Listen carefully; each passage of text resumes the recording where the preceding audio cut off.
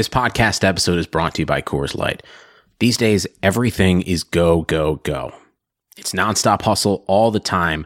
Work, friends, family expect you to be on 24/7. Well, sometimes you just need to reach for a Coors Light because it's made to chill. Coors Light is cold lagered, cold filtered, and cold packaged. It's as crisp and refreshing as the Colorado Rockies. It is literally made to chill. Coors Light is the one I choose when I need to unwind. So when you want to hit reset, reach for the beer that's made to chill. Get Coors Light in the new look delivered straight to your door with Drizzly or Instacart. Celebrate responsibly. Coors Brewing Company, Golden, Colorado.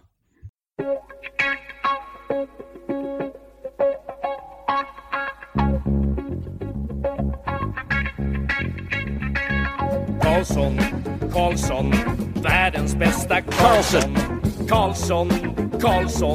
hoj här kommer Karlsson, ingen annan Karlsson spelar jag så bra som mig. Karlsson scores! Big win for the Ottawa Senators! Thank you, everybody, for tuning into another episode of the Keeping Karlsson Fantasy Hockey Podcast, the best fantasy hockey podcast in the world, hosted by two guys who at one point owned Erik Karlsson in their keeper pools. I'm your host, Elon Dubrowski, and with me is my esteemed co-host, your friend and mine, Brian Combe. Hello, Elon. Hello, everyone. I'm a little at a loss of how to follow that up. What a great day it's been for Sens fans. What a great series it's been for Karlsson fans. And what a great Karlsson it's been for hockey fans all over the world who have finally had the chance to recognize just how amazing Erik Karlsson is on a nightly basis. He revealed today, Elon, usually they do this just once they're eliminated, but for some reason he moved on and he's feeling good about it. He's playing with like 2 hairline fractures in his foot, like a broken foot is what he's playing and dominating on. No big deal. Whatever. But okay, yeah, as you can see, I'm donning my Karlsson hat here. Very excited. Also very excited to podcast, Brian. We took a week off. I've got so much energy. We have so much to talk about. I actually have also some things I want to clarify before we move on. But before I get into everything, why don't we mention that we are presented by DobberHockey.com. It's the best fantasy hockey website out there, even when the fantasy season's over. I know you all have your playoff pools, but probably you're not able to make ad drops. You might think, why go to DobberHockey.com? What's the point anymore? Well, they've got daily ramblings giving you updates on the playoffs and also, good tidbits for next year in your draft. Like, what are players doing now that you might want to take note of for when you're drafting next year? We're actually going to get into a lot of that in this episode. Also, I actually use their line combos. They're still updating the line combinations, even during the playoffs, which I really appreciate. Just a great site overall, DobberHockey.com. What a great site. You can get your hockey fix there, your fantasy hockey fix there all summer long, just like you can get it with us every couple weeks, which is great. And Elon, just before we go any further, I want to point out, I am podcasting injured today. I scraped my knuckle on a wall earlier today. It bled for a little bit, but I'm okay and I'm fighting through it. Okay, you sure? We could postpone this if you need. No, I think I'm okay. Okay. Also, if anyone wants to see, I have a little bit of a scratch on my thumb here.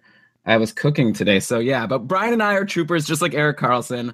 We're going to do our best. By the way, Brian, I'm going to do something controversial right now. As people in the chat room can see, I'm wearing my Karlsson hat. Oh, by the way, thanks to everyone for joining us in the chat room. You can join us every time we do a live show, keepingkarlsson.com/live. You could follow us on Twitter to find out when they're happening, or it's going to be every 2 weeks. I mean, you'll figure it out. Okay, I got my Karlsson hat, but check this out.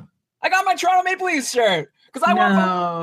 No, you can't wear... I called you, you showed me before we went on air, and I called you a bandwagoner, and you took exception. And before you respond to that, I just want to point out, Elon is wearing like a hat that's like, it's got a red cap with a black brim, and the Sens logo is front and centered. Where you'd expect it to say Senators above it, it says Karlsson, which is really the hat anyone really wants. Like, we cheer for Team Karlsson. If he was traded, well, let's not go there. It's happy now, but let's get back to you wearing the Sens on top and the Leafs on your torso. The Leafs are getting more real estate there. Well, I mean, I love the hat. The hat is what people look at when they look into my eyes. I think that's the more prominent piece of clothing. But anyway, I just want to bring it up. It's a discussion. I know it's silly, but I got called out on our Facebook group. Ryan L. was like, Elon, I don't think he's a true hockey fan, because he had heard me ranting on the Patron cast about how I like both the Leafs and the Sens, and I'm having a lot of fun living in Toronto cheering for the Leafs. I've been going to some bars watching games, but you know what? I've also been watching a lot of Sens games. I love hockey, and I want both teams to win. Is it so wrong that I want my longtime love the Ottawa Senators to make it to the conference finals to play my new city team, Toronto? Wouldn't that be so fun for me? Why must I be deprived? My brother also is telling me, I wrote after Ottawa won today, and I wrote yeah, Ottawa won. And he's like, shut up. You're not allowed to cheer for them. Go watch the Leafs game tonight. And it's like, come on, people. Why can't we all just have fun? I just want to have fun. Well, it just screams like someone who doesn't recognize the historical differences between them. And you do. You lived through it. I'm sure we probably watched some of those games together, but it's not like you're wearing a t-shirt cheering for the 2003 Toronto Maple Leafs. This is a new iteration. And I have also come out as somebody who enjoys the Maple Leafs and is cheering the rebuild and the way they're doing it. So it's exciting to watch them. I'm glad Ottawa ended up playing Boston in the first round, because with the way Toronto has looked against Washington, I fear it wouldn't have ended well against Toronto. In fact, I'm happy that they even get the Rangers second round over the Leafs. Well, we'll see if the Leafs make it. They got to get through tonight. Big game against Washington. Thanks to everyone joining us live, because I know Jade is saying it's hard because she's wanting to watch the Capitals and the Leafs. You can do both, right? You have the game on. You listen to the podcast right now. The second period has just started, still 0-0. We'll keep you guys posted if anything happens, even though you'll be listening the next day, most of the people, and they'll be like, yeah, I know who won this game. And you'll hear all of our shock. Brian, let's get into the podcast. We have a lot we want to talk about today, but whatever. We have all night. But let's get started. I wanted to start by just talking about the playoffs so far. In terms of there's been a couple big surprises. Chicago got swept by Nashville. I don't think many people saw that coming. Most people didn't see Nashville winning, let alone getting swept. St. Louis beat Minnesota 4-1. Columbus lost, which I guess isn't a surprise because they were playing Pittsburgh, though it is kind of a surprise. I still remember back, I think it was in December, when there was that awesome game between Columbus and Minnesota. Actually, the game wasn't that awesome, but the build-up, both were on huge winning streaks, and it was everyone was all excited to see one team is going to keep the streak going, one streak's going to be broken. These are two of the best teams in the whole league. Now they're both out with a whimper in the first round in Columbus and Minnesota. So to me, that's been very interesting. And I want to talk about what we've learned in terms of a lot of people, preparing for their playoff pools had to come up with which teams they thought would win in round one, because you have to pick players from the teams that you think will get through. And I'm just wondering if we've learned any lessons so far about how to project this. Should we have seen this Chicago loss or this Minnesota loss coming? So the Minnesota one is the one that really shocks me, and we're going to get into a series by series breakdown later on in the show. So I'm not going to get too deep into it now, but the difference in the Chicago upset and the Minnesota upset was that Chicago legitimately got outplayed by Nashville. Nashville was the better team. They might have been the better team for the last couple months of the season. Chicago had lost 4 going into the playoffs. Now they've lost 8 games in a row. Meanwhile, you have Minnesota, who outplayed St. Louis in virtually every way, yet could not solve Jake Allen. There was a goaltender who stood in the way. I don't think Pecorine put up great numbers in the series and surely made some fantastic saves at key moments, but he did not have to carry the load that Jake Allen did for the Blues. And so I don't know if that mitigates the level of surprise I felt. It's well, yeah, Minnesota still dominated. That's what I expected. It is weird and unfortunate for Minnesota that St. Louis stole the show, but so I think I'm less surprised by the Chicago result. Remember, Elon, I'll put it back out there. Going into the playoffs, I said if there's one team that I had to bet on going out in the first round, I said that St. Louis would be amongst my top choices, if not my top choice for that title. So anything can happen in the playoffs, the NHL playoffs. That's what they want us to be saying. We played right into their hands, but it's true.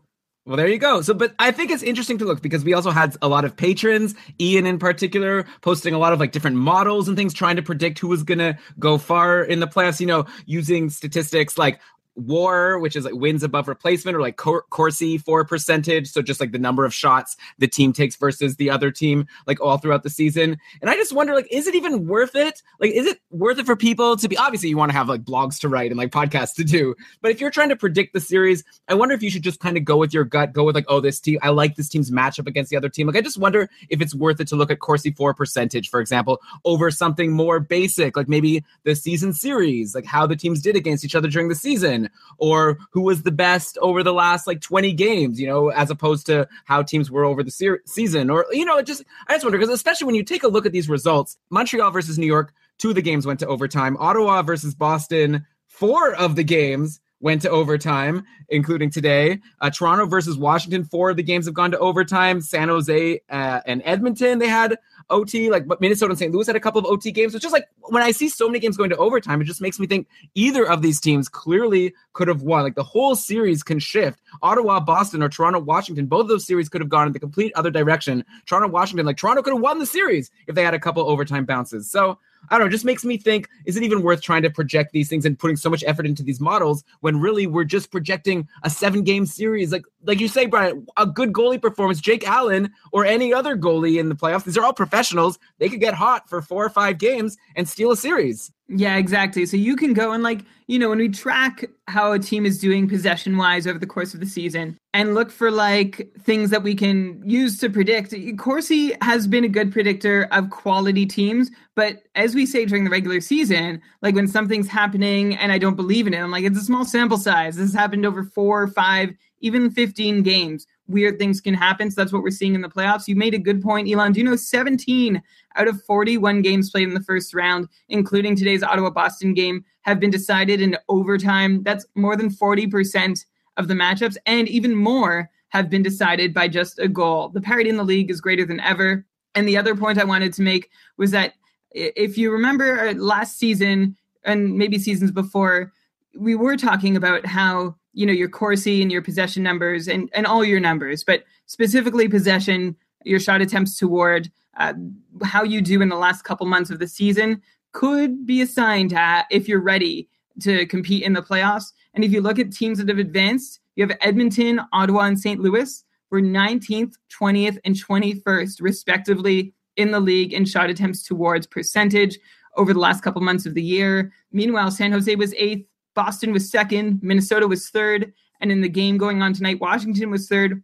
while Toronto was 14th. So some big gaps, and none of them have seemed to matter. And I'm saying that about Washington and Toronto too, because even if Washington wins in 6, it's, by the skin of their teeth in 6 games nonetheless. Yeah, I think the big thing to remember, and I'm a big proponent of these advanced stats, and Corsi has been a great predictor of teams. We remember Colorado did so well, even though they had a really high Corsi, and then the next year they fell apart. And it was sort of easier to predict, and players have done that also. We talk about a player who, let's say, has an unsustainable shooting percentage. But anyway, the thing that you have to remember, though, is, so what is Corsi, right? It's the number of shot attempts your team puts on net versus the number of shot attempts coming against you, which is interesting. And that tells you a lot about dominating play, but that completely disregards how good the goalies are playing. And I think we'll all agree goaltending is a very big part of hockey. In games that are going to go to overtime are going to be 2 or 1 goal games. A goal is a really big thing. And so one more goal or one fewer goal against makes a big difference. So you looking at a stat that doesn't even consider the quality of goaltending, of course, is not going to tell the whole story. And I feel also shot quality makes a big difference, right? Corsi doesn't take into account, if the team has 10 power plays and they're getting amazing shots where they're able to pass it along the perimeter and get a really good solid shot, that's very different. So it's a powerful tool, but I think we all just have to take a step back and remember it's not telling the whole story. It's trying its best to determine which team is controlling play, but it's not saying who's the better team, because you could have a team that's really bad at controlling play, but you could have the best goalie in the league. Isn't that worth something? Well, the Montreal Canadiens know that it usually is not getting into their matchup this time. But what you're doing right now, Elon, this is a straw man argument that's been brought up over the last, really ever since Corsi was starting to enter the general hockey conversation. Everyone's, it can't predict everything. And it's, no one ever said it could. There are other factors and there are other things you need to consider. And that is where, the DTM about Hearts WAR numbers coming from, and everyone else is trying to come up with their metrics to measure other parts of the game. Ineffective Math at hockeyviz.com, that's Mika Blake McCurdy, is having heat maps to get a sense of where shots are coming from relative to the rest of the league. So it's a piece of the puzzle. It's an important piece of the puzzle. It's one that was easily quantified to start with, and now we've got to color in the rest of the picture to figure it out. It's not just a matter of saying, well, this team has the better possession numbers, so they're going to win the series or the game no matter what. And especially in the playoffs, like you're saying, this is a time where a goalie need only stand on his head for 2-3 games maybe to steal a series, or a superstar just has to go hot or cold, or someone has to get injured or come back from injury. There's so many things that can happen in a small sample like a playoff series, and it's been really fun to watch it all happen in the first round. Yeah, I definitely didn't mean to build a straw man. I was just sort of like just reminding people what Corsi is. And, you know, I definitely agree with you. There's like that. The whole point is we're trying to figure out what stats can help us predict things. But at the end of the day, especially like you say, in a small sample size, there's only so much predicting you could do. Otherwise, we'd all be millionaires going to Vegas and betting instead of like struggling to win our hockey pools, hoping to get a really good player in the first round. And so let's get back to some fantasy news now. We'll talk about some of the coaching changes that have happened recently, and then we'll get back into some of the playoff performances and how we think that affects our perceptions of players in terms of like where they should be drafted next year. But I want to ask you about a couple of the coaching changes that have happened recently. So Gerard Gallant has been hired as the first ever coach of the Vegas Golden Knights. Obviously, it's hard to get into too much fantasy impact here because we don't even know what players are on the Vegas Golden Knights. We're going to have a lot of fun when that gets announced, trying to project how they'll do. But in general, Brian, like, what can you expect from an expansion team? Like, it's just a good opportunity to talk about it. Like, if you had to guess right now, how many points will the Golden Knights leading scorer have next season? Like, are you thinking it's going to be like a 50-point guy? Like, it's going to be really hard for anyone to break 50? Or can you see there being someone who gets like 60, like someone who's fantasy relevant? Or do you think it's going to be the type of thing where all of the Golden Knights are going to be available as free agents in most like shallowish leagues? It's hard to say. It's been so long since we had an expansion team, and so much in the NHL has changed since the last time. It's been 17 years since the league added Columbus and Minnesota. Remember, the year before that, they added Atlanta. The year before that, they added Nashville. So for fun, this is a fun opportunity for us to revisit the top scorers on the most recent expansion teams. Elon, I'm curious if you can name any of them. I'm going to pause quickly. I only put initials in the doc, and so you can peek for a hint or not if you want to. So first off, Nashville in 1998, 1999, their leading scorer had 53 points in 72 games. Oh my God, Brian. Like, okay. All right. You just jump. I'm going to go through it. You jump in if you think you know it. Cliff Ronning was the leader in Nashville. Okay, let me actually look at your initials and see if that will help. This would be a fun game to play with the chat room, but unfortunately there's this delay. All right. And then Atlanta, the next year coming into the league in 1999, 2000. Their leading scorer had 50 points in 81 games, and his name was... Okay, so Brian's giving me the acronym AB, and I think I've got this one. Antoine Burnett. You're painfully close. Yes. Andrew Burnett. Andrew Burnett. Good job. Ray Ferraro, current color analyst and one of the best in the biz, IMO. He was also, I think he was second on the team in scoring. Okay, and then Columbus. This is one that I remembered. In fact, I remembered the top two from Columbus in their first season. They actually had the most successful expansion scorer of this group. He had 56 points in 68 games on a 60-point pace. Wow. His initials were GS for everyone playing at home. Former Vancouver Canuck, just like Cliff Ronning. Oh, boy. GS. Give me the first name. Jeff. Sanderson. Jeff Sanderson. Yeah, 60-point pace in Columbus in their expansion year. Espen Knutson, who I know I drafted several years around that time, was also near Cliff Ronning's numbers. And then finally in Minnesota, this one you will never get. His initials are SP. He had 39 points in 58 games. I wonder if even like hardcore Minnesota, I bet hardcore Minnesota fans could get this. Marian Gaborik was not it. He was second on the team in scoring and actually not even really close to this guy. I'm not even going to let you guess. It's impossible. Well, let me just try to guess. But okay, first of all, by the way, just to prove that I'm a hardcore Ottawa Senators fan, I know that Norm McIver led the Sens in their first season. Wow. Okay, give me the first name for SP on Minnesota. Even this, I don't think will be enough. Scott. Not. Oh, well, you know there's a P. I'm like, wow. And it's not Scott Mellenby. Michael in the chat room is saying Scott Pellerin. Is that the answer? But he looked it up because he followed it up with who TF is that? So Scott Pellerin.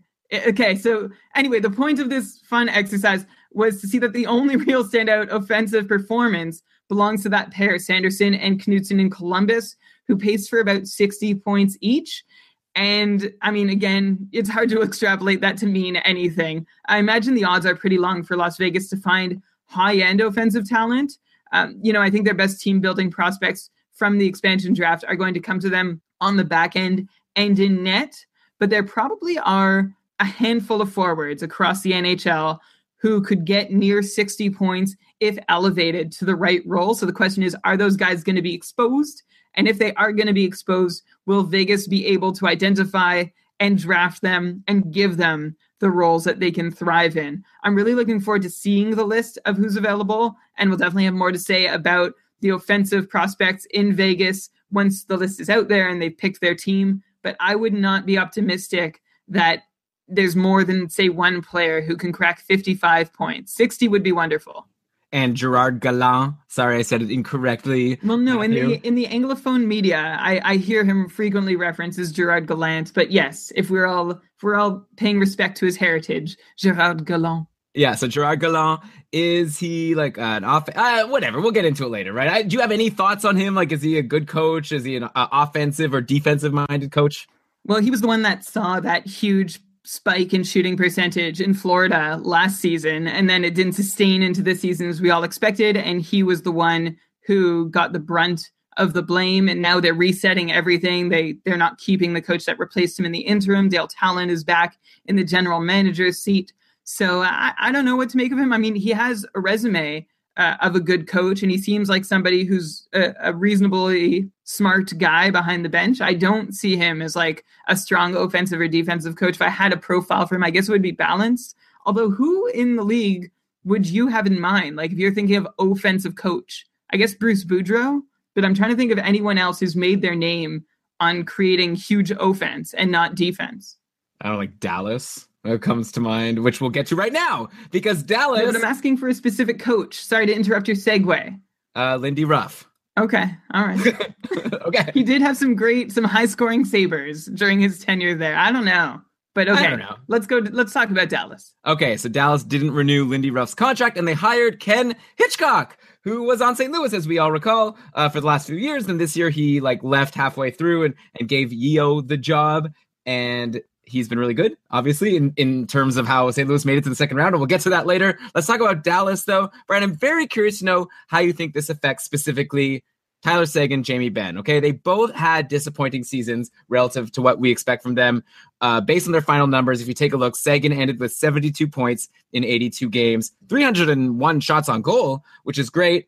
But, 72 points is a guy who had been over a point per game in all of his seasons over the past 2-3 years. Jamie Benn ended with 69 points in 77 games. Obviously, these are still very great numbers, but maybe not elite numbers, not like draft in your first round for sure numbers. So both kind of limped, especially to the finish, right? So that's really where they hurt people like Tyler Seguin, especially only 13 points in his last 22 games, burned a lot of people in their fantasy playoffs, including Peter, our patron, if you're listening. Sorry if I'm rubbing it in right now. Maybe you were trying to forget. Also, Ben only had 15 points in his last 21 games. Do you expect that Ben and Seguin can get back to their point per game paces that they usually have next season? Like, does Hitchcock being the coach instead of Lindy Ruff, does that help or hurt them? Tyler Seguin, by the way, people are going to have a chance to draft him later than usual. We have been doing in our patron-only Facebook group, so I'll shout out the group right now, and you could become a patron for any donation amount. By the way, go check out keepingkarlsson.com/patron, and you could join in on this. So we've been having a lot of fun. Dave has been setting this up every day. We all vote on who we think should be the next player ranked, and we're coming up with a full player ranking for the Cacupful for the Keeping Karlsson Ultimate Patron Fantrax League stats. Anyway, we've done 13 days of this now, and just today, Tyler Seguin finally got voted in. I'll go over some of the other players who've been ranked a bit later, but Seguin came in at 13. Last year, he was 6 spots earlier, so a big drop for Tyler Tyler Seguin, which obviously means if this is representative and these are the smartest people playing fantasy hockey, Patriots are keeping Karlsson. So clearly you're going to be able to get Seguin later. The question is, has he actually fallen to being like the 13th most valuable player in fantasy instead of top 5, top 6? Or do you think that this was just like a bad, rough end to the year, and now with a new coach, things are going to be rosy? Well, it sure was a rough end to the year. I made my thoughts on Lindy pretty clear over the last several months and think the change in Dallas is going to be good.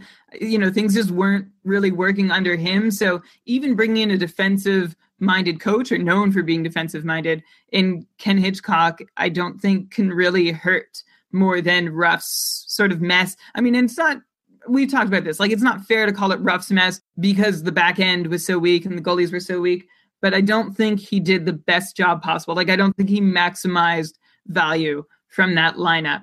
So I think Hitchcock on the whole is going to be a net gain for Dallas next year. And is like, let's just say if they do keep the same goalies, he's helped a team compete before with weak goaltending. Hitchcock did it in St. Louis with Elliott and Allen, who, like, you know, maybe they're just average, maybe they're exposed to be that way this year. And before that, Hitchcock in Philadelphia, I remember when he had goalies like Roman Cicmanek and Robert Esch that he was still succeeding with. But without getting too much into the goaltending situation, I think it's going to be good. I think there's going to be structure, but I think even if it's defensive-minded, it's still going to help Ben and Seguin be able to at least be point-per-game guys. Maybe it lowers their ceiling a bit. Remember how frustrating it was to see Hitchcock underdeploy Tarasenko and prefer players like Troy Brouwer over him in offensive situations in last year's playoffs. I don't know who in the Dallas lineup would qualify for that sort of role right now, but again, even so, I'm still like, I feel like Dallas was pretty low last year. So I think a bounce back is able to be expected. Okay, that's fair. Also, we had an interesting debate on Facebook about whether you should draft Ben or Seguin first. Mark here in the chat is saying he wanted to go with Ben. The thing for me is that I think to compare these two guys, it really depends on what stats your leagues count, because Jamie Benn is better for hits, but the cupful doesn't count hits. We do count shots, though, and Seguin takes a good number of shots, more than Jamie Benn. There could be an argument for Ben if you think that Seguin is only going to be center eligible. Obviously, there's value over replacement if you go for a winger over a center early on, but Seguin was actually right wing eligible for most of the season. So I think if Seguin is right wing eligible and your league doesn't count hits, I think Seguin is an easy pick over Ben. Like, I feel like they'll get similar amounts of points. I'd be curious to know Mark's reasoning. He says more consistent for first round pick. Obviously, you can't go too wrong with both of them. I would just go for the extra shots on goal. They're probably going to have similar power play points also. Then another player that I'm interested in is John Klingberg over in Dallas. He, of course, struggled last year, at least for some of it, and he even got bumped off the top power play for a while. He still ended with 49 points, which is really good, but the year before that, he had 58 points. That's a pretty big jump, going from like a 60-point guy to a 50-point guy. I wonder, obviously, being bumped from the top power play, that must have been part of the reason why he dropped in his production. And of course, he struggled for a bit at the beginning of the year, but like a new coach, does that mean that we're more confident that he'll get back on the top power play, or maybe has Esa Lindell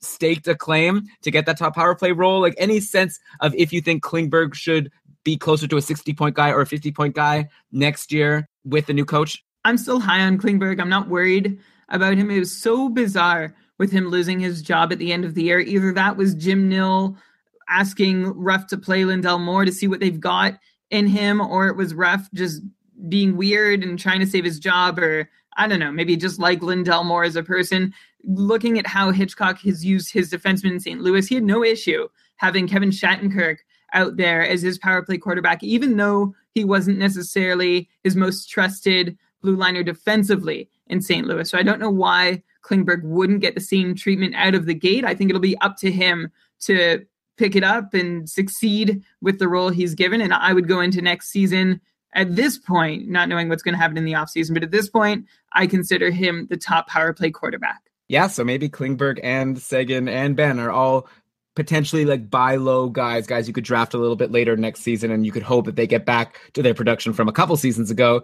Okay, another coaching change. LA hired John Stevens after firing Sutter. So I guess with LA, like I just have one question to you about LA, Brian, and that is about Anze Kopitar. Okay, like what happened to him this year? Like, was it just a sign that he's aging and we should forget about 70-point Kopitar? Like, he went from a guy who gets 70 points every year, pretty much like clockwork, And then this year, he put up a measly 52 points in 76 games. So maybe give him like a 55-point pace, but a huge drop from what we usually expect from him. He has tended to start slow most seasons, but he's always really picked it up in the second half to make it more than worth it that you drafted him, especially for your fantasy hockey playoffs. It didn't happen this year. He had a bit of a hot streak at some point this year, but then he kind of fizzled out again. Is there any way we could blame the coach and expect that now with John Stevens, Anze Kopitar will be back to being 70-point Anze Kopitar? Or maybe do we just have to admit that the guy is 29, I guess, on the other side of an aging curve, and maybe now we should be expecting closer to 60 points than 70 points next year?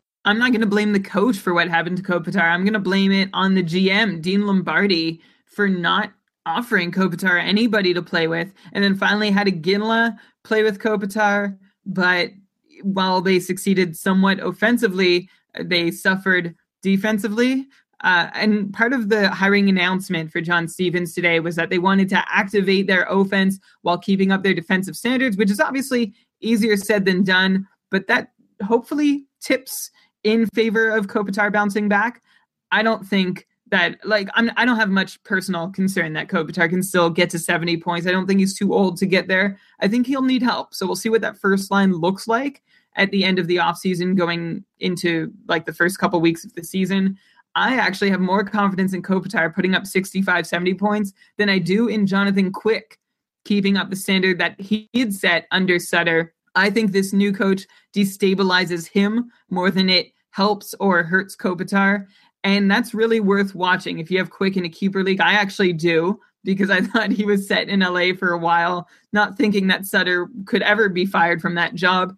And if you're planning on drafting Jonathan Quick, hoping for the same league average or above league average because he's protected by Sutter, that's not going to be there. And we know that Sutter and his system played a large part in Jonathan Quick's numbers. We saw it because Peter Budaj was able to succeed in that system. And Peter Budaj, I don't think would be a 920 goalie over any length of time with most other teams in the league. So what they do defensively is really worth watching. How you value Quick is really important. And we'll see how they deploy their roster defensively, because some of what's going to happen on their blue line might come out in free agency and expansion.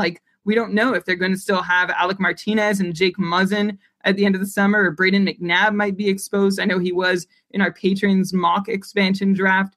So that's the one I'm looking for. That's the name I'm looking for. Jonathan Quick. I think he's going to be the one the most impacted by this coaching change. Okay, so it sounds to me like you're going to be trying to steal Anze Kopitar in your drafts. I feel like this is like a cupful exclusive for the people in Tier 1, because if you think he could be a 70-point guy, no one's going to be drafting him as a 65, 70-point guy this year after he let so many people down last year. There's a question in the chat room. Mark is asking, what about Carter? I feel like Jeff Carter, what can we really say? He had a great season, 66 points. The year before he had 62.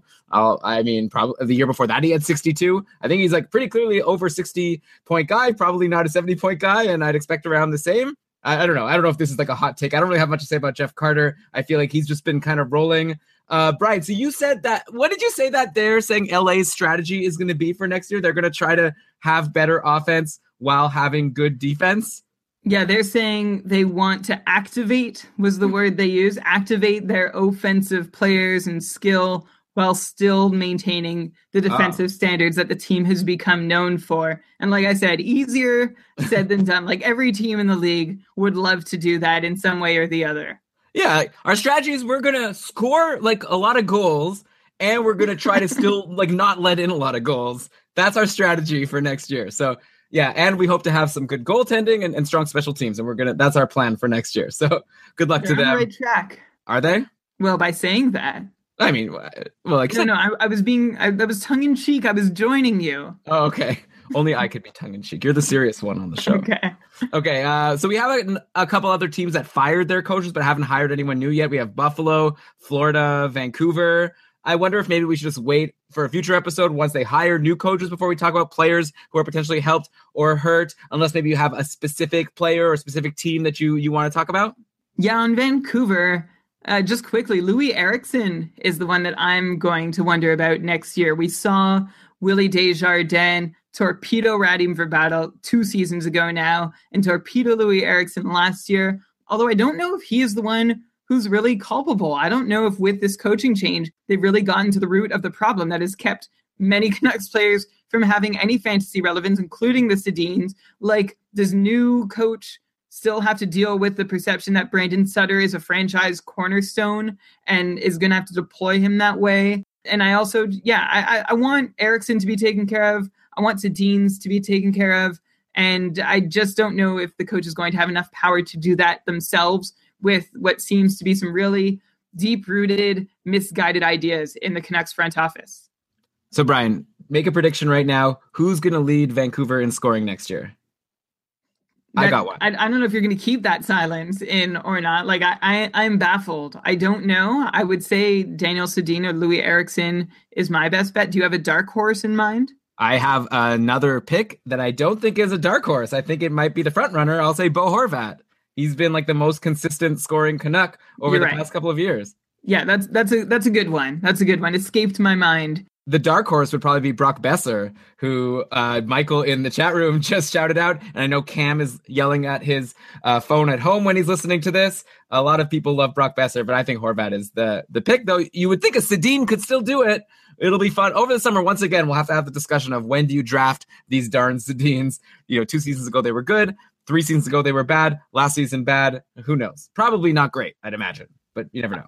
And Elon, is there any other player, so now we're down to Buffalo and Florida, that you're curious about with the coaching change? Well, I'll throw out there one player that I am interested in watching. So with Buffalo firing their coach and their GM, so really like cleaning house. Obviously, there's a lot of talent there in the top 6, but I guess it's mainly the defense that was a problem. Robin Lehner was not the problem, though, right? He had a .920 save percentage on a weak defensive team. To me, that seems really good. He was also like one of the top guys in saves in the league, which is both because he played a lot and because Buffalo let in a lot of shots. So I wonder if Robin Lehner might be a good dark horse for next year if they could hire a coach and maybe also improve their defense over the offseason. Like, I feel like he's still not the type of guy that's going to be drafted too high. But if you have to pick a goalie who like wasn't super fantasy valuable this past season in most leagues, even though if you look at his save percentage and his saves, he was. But I guess for wins, he wasn't able to get you too many. I wonder if next year, maybe if Buffalo knows what they're doing, which is maybe a big if, he's a guy I'm just kind of thinking about that I'd like to see if they can improve. I think Robin Lehner's the guy who I'm going to have my eye on. Yeah, if only they could improve on defense, then Robin Lehner would be way more valuable. They have big problems on defense. And from their tanking years,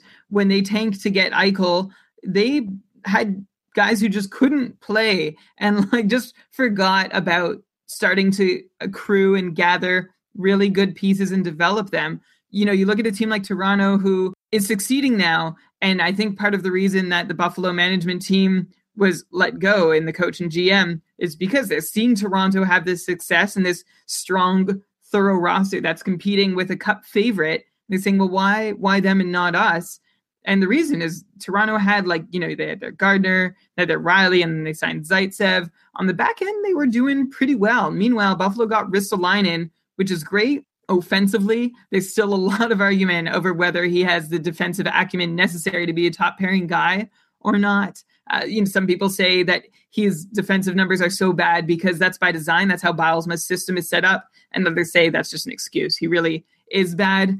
But anyway, the point of the matter is that they don't have a steady enough blue line to protect a goalie consistently. I think Robin Lehner is one reason why last year didn't look as bad as it could have in Buffalo. I think he single-handedly saved that team some embarrassment, and I don't know how quickly they're going to be able to rebuild their blue line into one that can protect him, and the jury's still out on Lehner himself too.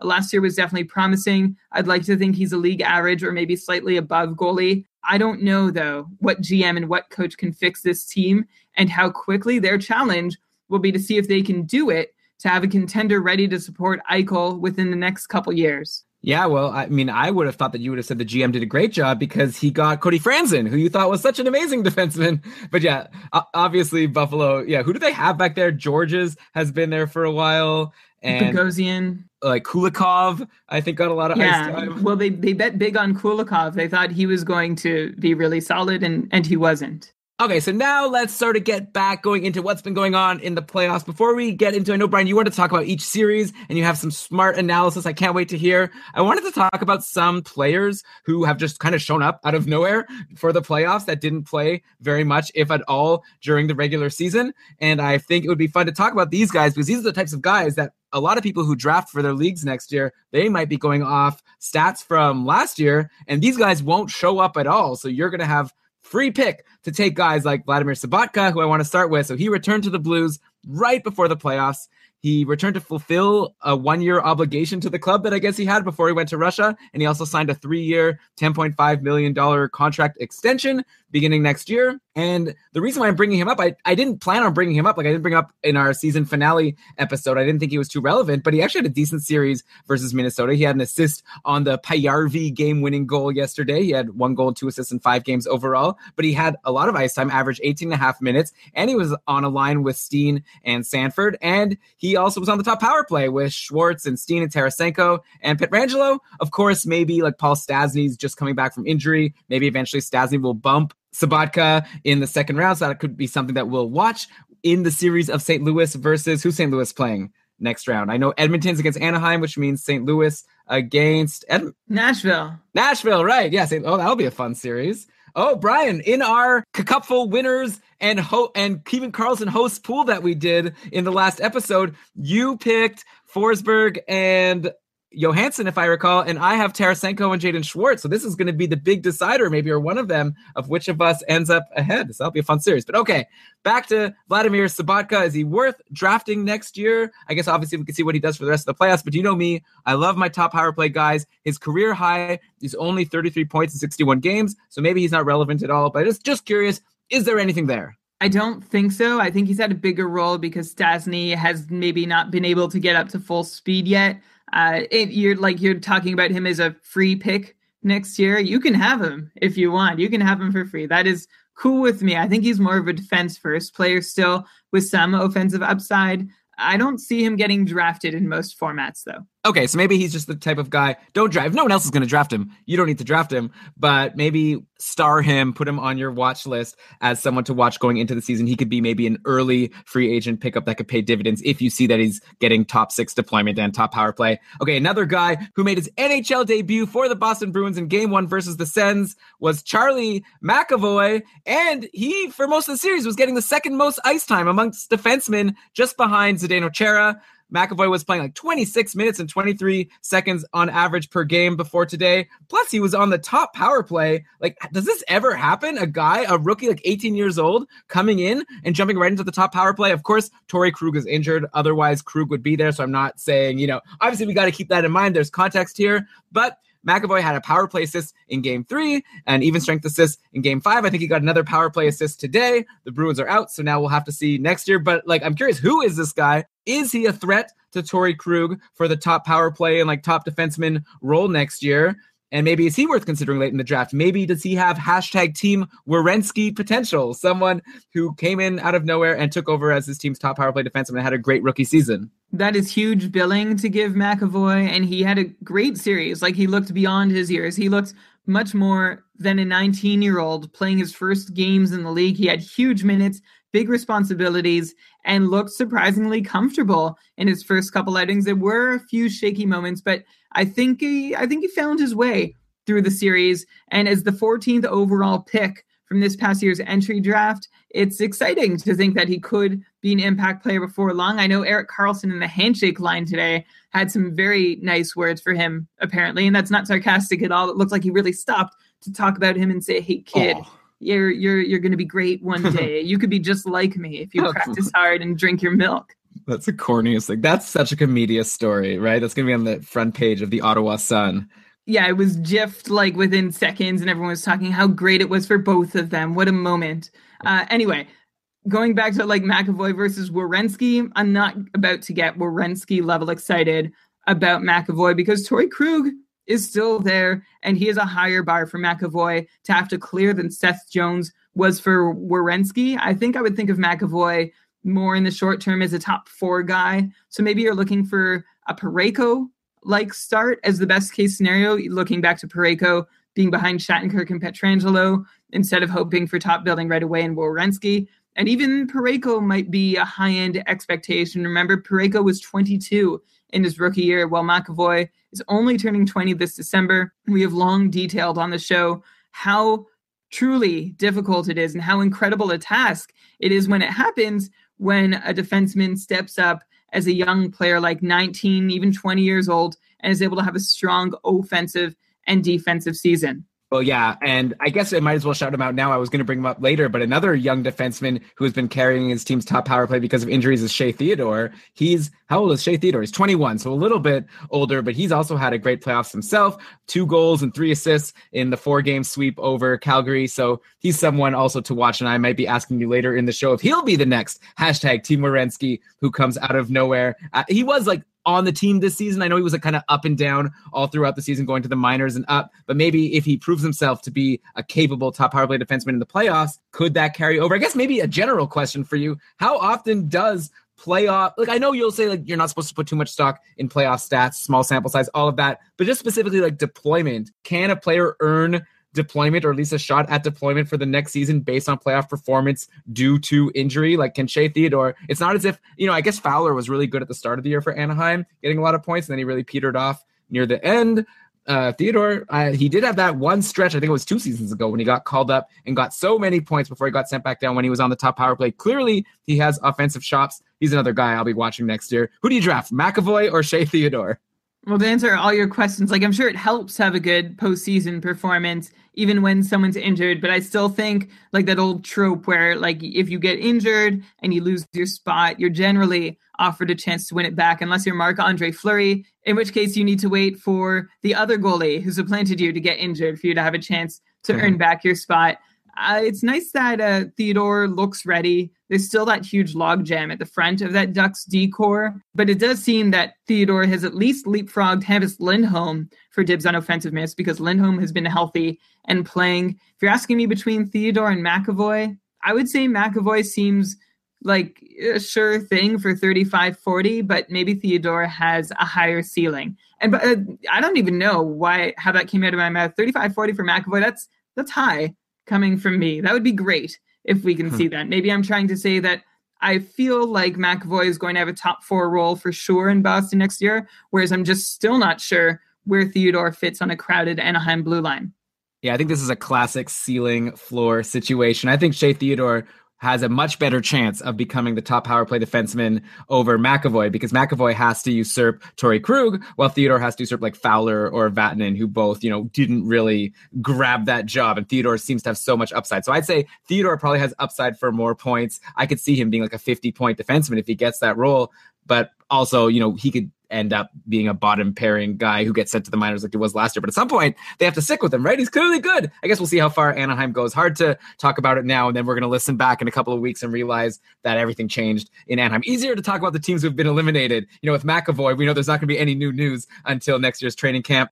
Brian, I'm ready to talk about some playoff series, unless you have something you want to say first. No, I was going to suggest we do. I mean, we've already sort of covered St. Louis, and you just mentioned off-season. So maybe we can just, what do you say we run down a few bits about that series and then take it from there? Sure. Well, you brought up Jake Allen, right? So let's just say it again. He was so good. 1.47 goals against average, 956 save percentage.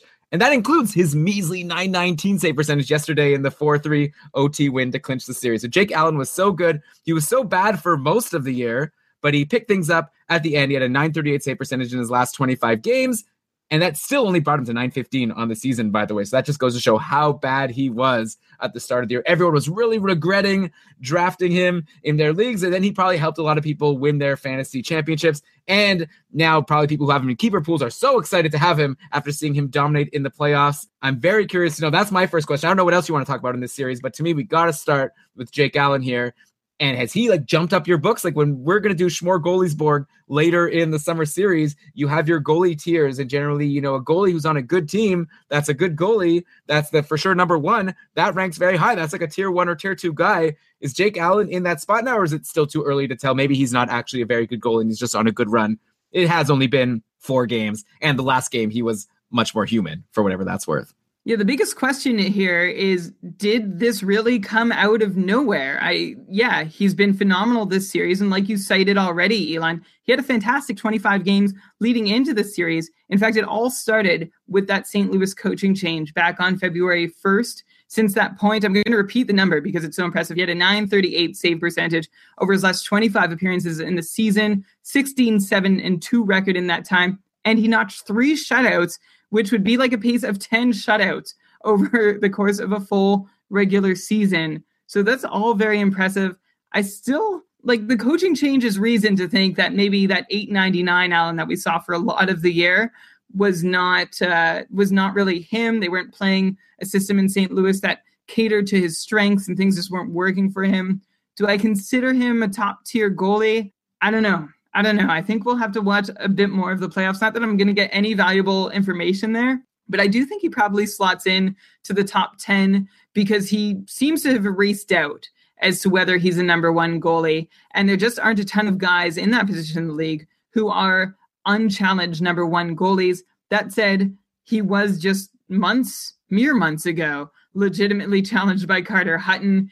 And I'd like to think that level of play is behind him with a new coach and a new system that works his benefits. But a bad start next year could certainly throw everything into question. So yeah, he's a great number one goalie at the moment, but still on shaky ground. I'll put him ambiguously in my top 10, maybe somewhere in the neighborhood of Martin Jones and Freddie Anderson, Pekka Rinne, Tuukka Rask, that sort of class. Yeah, well, that's probably like at least tier 3, if not tier 2. Like we're talking about decent guys that you can probably draft as your number one goalie for your fantasy team and still do pretty well if you get kind of lucky and they don't end up being the one that flames out like Tuukka Rask did for me in my fantasy hockey playoffs. But anyways, let's not get into that.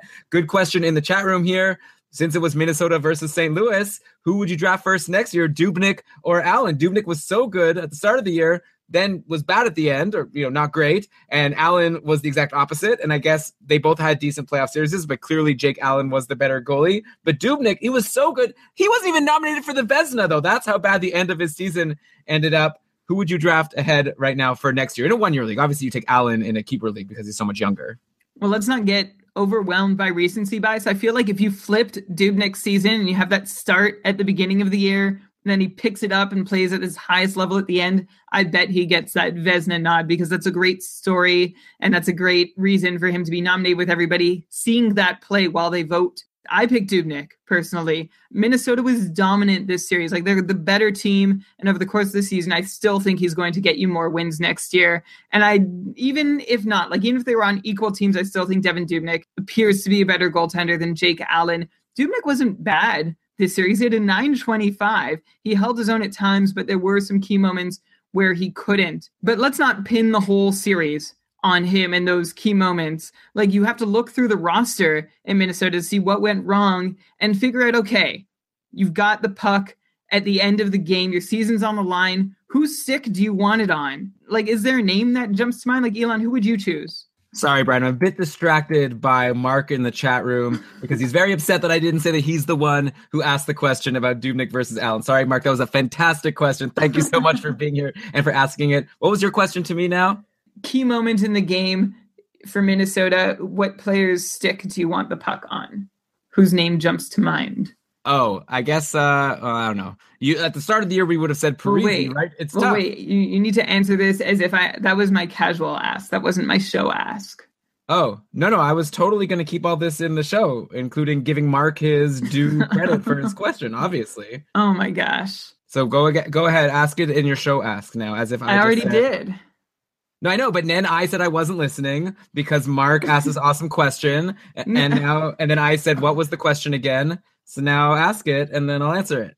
Or do you not want Mark to get credit for his question? Oh my gosh. And we'll lose our new patron that we just got. You've lost me. You have 2 entry points to answering this question. I don't know why you're asking for a third. I was starting to answer, and you said I didn't do it. Answer again. Just answer. Go for it.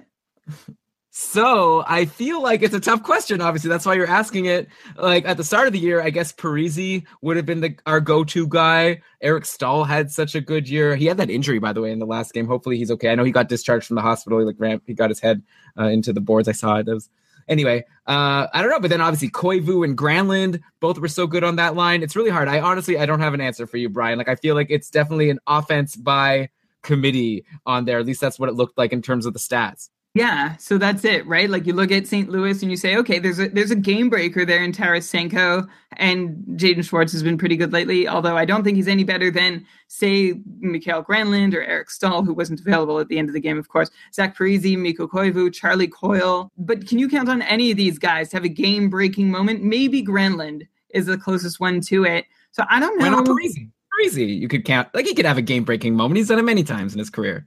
Yeah, he could have one, and he has done it many times, except this year was not a year in which he had many of them. I think I'd have him like third, maybe fourth on my list of Wild players to have the puck, to get a shot off at the last moment.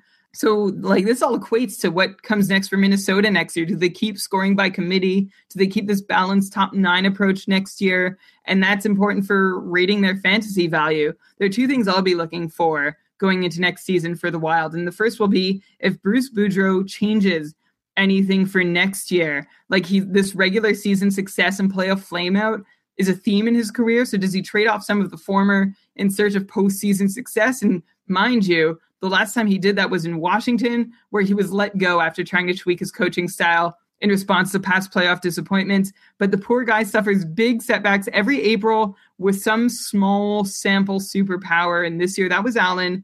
And that renders long view efforts of his useless. And I imagine he's looking pretty hard in the mirror going into next year to see if there's anything he should change. So we'll see if that scoring by committee situation changes. But I don't know if it really can, because the other thing we're looking for is what the Wild do, if anything, about Ryan Suter and Zach Parise, who account for a combined 21% of the Wild's cap space. They're both 32. They're both signed for 8 more years, and they're both coming off the most disappointing seasons of their careers, in which they played lesser roles than ever before. So that's going to hurt. I mean, they still have Dubnyk cheap at $4.5 million for the next while.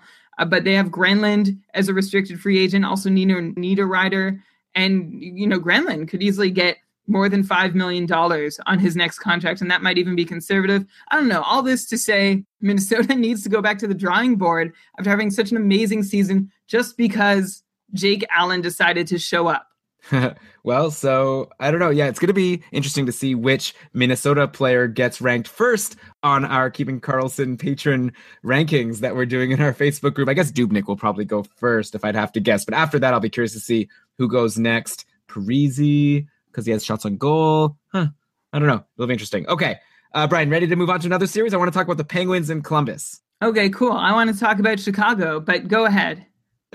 Okay, let's talk about Chicago. Well, no, it's more off-season stuff. Like, it's easy to look at who played well, but we're also looking at potential movers in the off-season. Like, if you're in a dynasty league, these are things you need to keep in mind. Well, first off, every Chicago player was a total disappointment, and I don't think anyone's stock significantly changes based on their performances. Remember that Pekka Rinne tied Jonathan Toews and Patrick Kane for the team lead in Chicago with 2 points through the series. And Rinne, by the way, huge hero, 976 save percentage, 2 shutouts. He stopped 123 out of 126 shots and 110 out of 111 at even strength. And then you look to the whole Nashville roster, and like everyone came through in some way. Only 2 players who played all 4 games went pointless in the series for the Predators, and those were Matt Irwin and Mike Fisher. The top line of Arvidsson, Ryan Johansson, Philip Forsberg combined for 15 points. So that, we'll see what they're still active. So things could still happen for the rest of the playoffs, but that could be a fantastic line going forward. And getting to those offseason ramifications for Chicago that you need to consider, Scott Darling, likely on his way out. It sure sounded that way in his end of season interviews. He's likely off in search of a contract that puts him as a number 1 or 1A or even a 1B, which would obviously be better than his current scenario as a certain number 2 behind Corey Crawford. And I think he's got the potential to be a solid, at least tandem goalie. I think he's a good guy to grab in a deep keeper if he happens to be available and your league is active through the summer, just in preparation for where he might end up. I would actually have him right up there with guys like Ben Bishop and Steve Mason as the top potential UFA goalie options out there. Ryan Miller, Brian Elliott, and Jonathan Bernier also scheduled to hit the market. But I'd say Darling is in my top 3. And then looking at the other stuff, Richard Panik needs a raise. He's a restricted free agent. Campbell and Desjardins are UFAs, and the Hawks don't have a lot of wiggle room. They have less than $3 million to sign 1 forward, 2 D-men, and a backup goalie. So you can bet that they are desperately trying to unload Brent Seabrook and his unreasonably large deal on a team that's foolish enough to take it. I'm sure there's at least one of those remaining in the league. Well, we'll see. Teams all over the league are concerned about the Caps. I don't know if Brent Seabrook will be able to find a new home with his contract. Brian, it's interesting. Like Chicago, I was actually just listening to Dmitry Filipovich's Hockey PDO cast, and they were talking about the Chicago series, and they pointed out that Chicago, they were, ranked first in the Western Conference. That's why they got this quote unquote cushy matchup against the bottom wildcard Nashville Predators, who destroyed them. But like Chicago may not have been as good as people think they are. Like they had a lot of overtime and shootout wins, and so maybe that made their record look a little bit better than what it actually would be, in playoff hockey where you don't have 3-on-3 overtime and shootouts. Also, their goal differential was really good, but the NHL does this weird thing where if your team gets a shootout win, that actually counts as like a goal for and a goal against for the team that loses the shootout, which is kind of weird. So apparently if you take away those and also empty net goals, their goal differential goes down by a lot. So just to say, Chicago may have not been as good as their record looked, which also says to me that maybe Corey Crawford isn't as valuable in fantasy as maybe he looked this year. Like maybe he got more wins than we should expect for him next year, especially like you say, if they have to make some offseason moves to balance the budget. So I wonder at this point, Brian, since we were just talking about Jake Allen before, who would you rather draft between Allen and like a Corey Crawford? Crawford obviously has the pedigree. He's been a fantasy stud for years, and he's supposed to be on a team that's going to get you a lot of wins, but maybe Chicago's not as good as we think. Maybe they're going to have a big decrease in wins next year if they can't keep getting the luck in the shootouts and overtimes. Yeah, it'll be interesting. I think I'd still prefer Crawford because I have a little more faith in him. And like he was the reason Chicago had as many wins as they did. You're saying maybe they didn't deserve so many, and that's true, but they deserved even less if he had given them just average goaltending. But he stood on his head to steal a lot of games. I still think he has that potential. And so it's tough. Like you look at LA and Chicago, I think are both potentially dynasties in decline. And we're going to get to one team that's not a dynasty because they never won the cup, but who I'm going to suggest go into an intense rebuild coming up later in the show. But for now, between Crawford and Allen, I want to say Crawford, so I'm going to say Crawford. Okay. What about you? Do It's a tough one. It's a really good question. Thank you.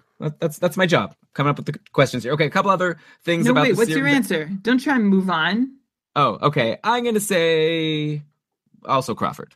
I think it's close. A lot closer than it would have been this year. Cool. So actually, people were really high on Jake Allen going into the year. Then they were so low on him. I wish you tell us if you bought low on him halfway through. Did we recommend for people to buy low on Jake Allen halfway through the season when he was so bad, or were we saying, we knew he'd suck? I think we said around the coaching change that maybe it's worth considering having a look at him. But I feel like we were maybe more vocal about get Carter Hutton for a spot start or two. Oh, God. Well, that's what you got to do when you're playing in a fantasy league. Like Ryan L. always says in our Patreon group, when you're playing the spot start game and with lots of moves per week, then you got to consider those things. But yeah, obviously Jake Allen is the guy we hope you didn't drop, especially in a keeper league. That would have been crazy. By the way, Brian, are our patrons being unfair? A lot of comments after Chicago got eliminated making fun of how Jonathan Toews is so overrated. There was a question, even, is he the most overrated player of all time? He was ranked on that top 100 list of NHL players, which obviously a lot of people kind of scoffed at, considering I think Malkin wasn't on the list. But I mean, Jonathan Toews, I'm not saying that I think he's top 100 player of all time. I also don't think he's the most underrated of all time. I brought up Alexei Kovalev actually as my pick that I was able to come up with. Anyway, you said underrated, but I think you meant overrated. Right, yeah. People were wondering if Toews is like overrated. Maybe he is, but I also feel like you have to give him kind of a break. Like his line mates in Chicago aren't the all-star line mates from the past, right? Like he's carrying guys like Panik and Schmaltz and Hartman. I don't know, whoever gets there. Like Patrick Kane gets Panarin and Anisimov usually, and then even Marian Hossa wasn't playing with Toews, which probably just means that Hossa isn't the Hossa that he used to be, or maybe they wanted to split up the offense. And it was just to say, I think people should be a little bit easier on Jonathan Toews. He had that amazing run during the regular season where he was getting so many points and elevating all of these guys like Panik and Schmaltz, who were kind of doing nothing for a long stretch before that. He's an easy target. A lot of, especially Chicago fans, love him and think he's, a god for them. And he did make that top 100 list. And a lot of like old school hockey writers like him. They think he's a really intense, responsible, qualified Canadian, good old Winnipeg boy. But I think he might be overblown in terms of his offensive capabilities. He's a really good player at this point in his career, though. Like you say, he's carrying around those other guys. Sure. So is Anze Kopitar, though, often playing with not great line mates. That was a really weird sentence construction. But I think that's why Toews is such a heated debate, because there's one school of hockey that just loves him way more than the other school thinks they should. Like, there's no even-handedness when talking about Jonathan Toews. Yeah, I think that the people who are like more into the data get really annoyed when people say, oh, Toews won so many cups, so that's all you need to know. But I think there's also a reasonable argument to be made that he might be a good player, also just maybe not, top 100 of all time. Anyways, this is all hyperbole. Then on Nashville, I just wanted to ask you really quickly. So Johansson, Forsberg, Arvidsson were all, like you said, so amazing in this series. They had 6, 5, and 4 points respectively in the 4 games. By the way, James Neal, nowhere to be seen with just 1 assist. Would love to get your thoughts on how you'd rank Johansson, Forsberg, and Arvidsson at this point if you were drafting for next year. Like, you would think Arvidsson is the clear, number 3.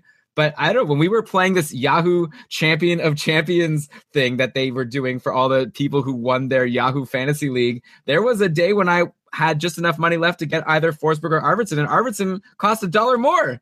So I went with Forsberg, and that was the day that he got a hat trick. So that actually worked out pretty well for me. Not that I'm a champion of champion. But anyway, how do you rank those 3 guys? All clearly studs for next year. Curious to know how high you would draft them and in what order. I would go Forsberg first, then Arvidsson, then Ryan Johansson. I think Arvidsson was probably higher in the Yahoo thing, like more value because he offers more shots on goal, which is really valuable too. Like, depending on your league format, maybe he is more. I can't even say it. I don't think he's more valuable than Forsberg, even though he's turned out to be a really great player. I don't know if you remember, Elon, back at the start of the year, we actually had him as somebody who could fill in on the top line and have an impact, although we had no idea it would be to this extent.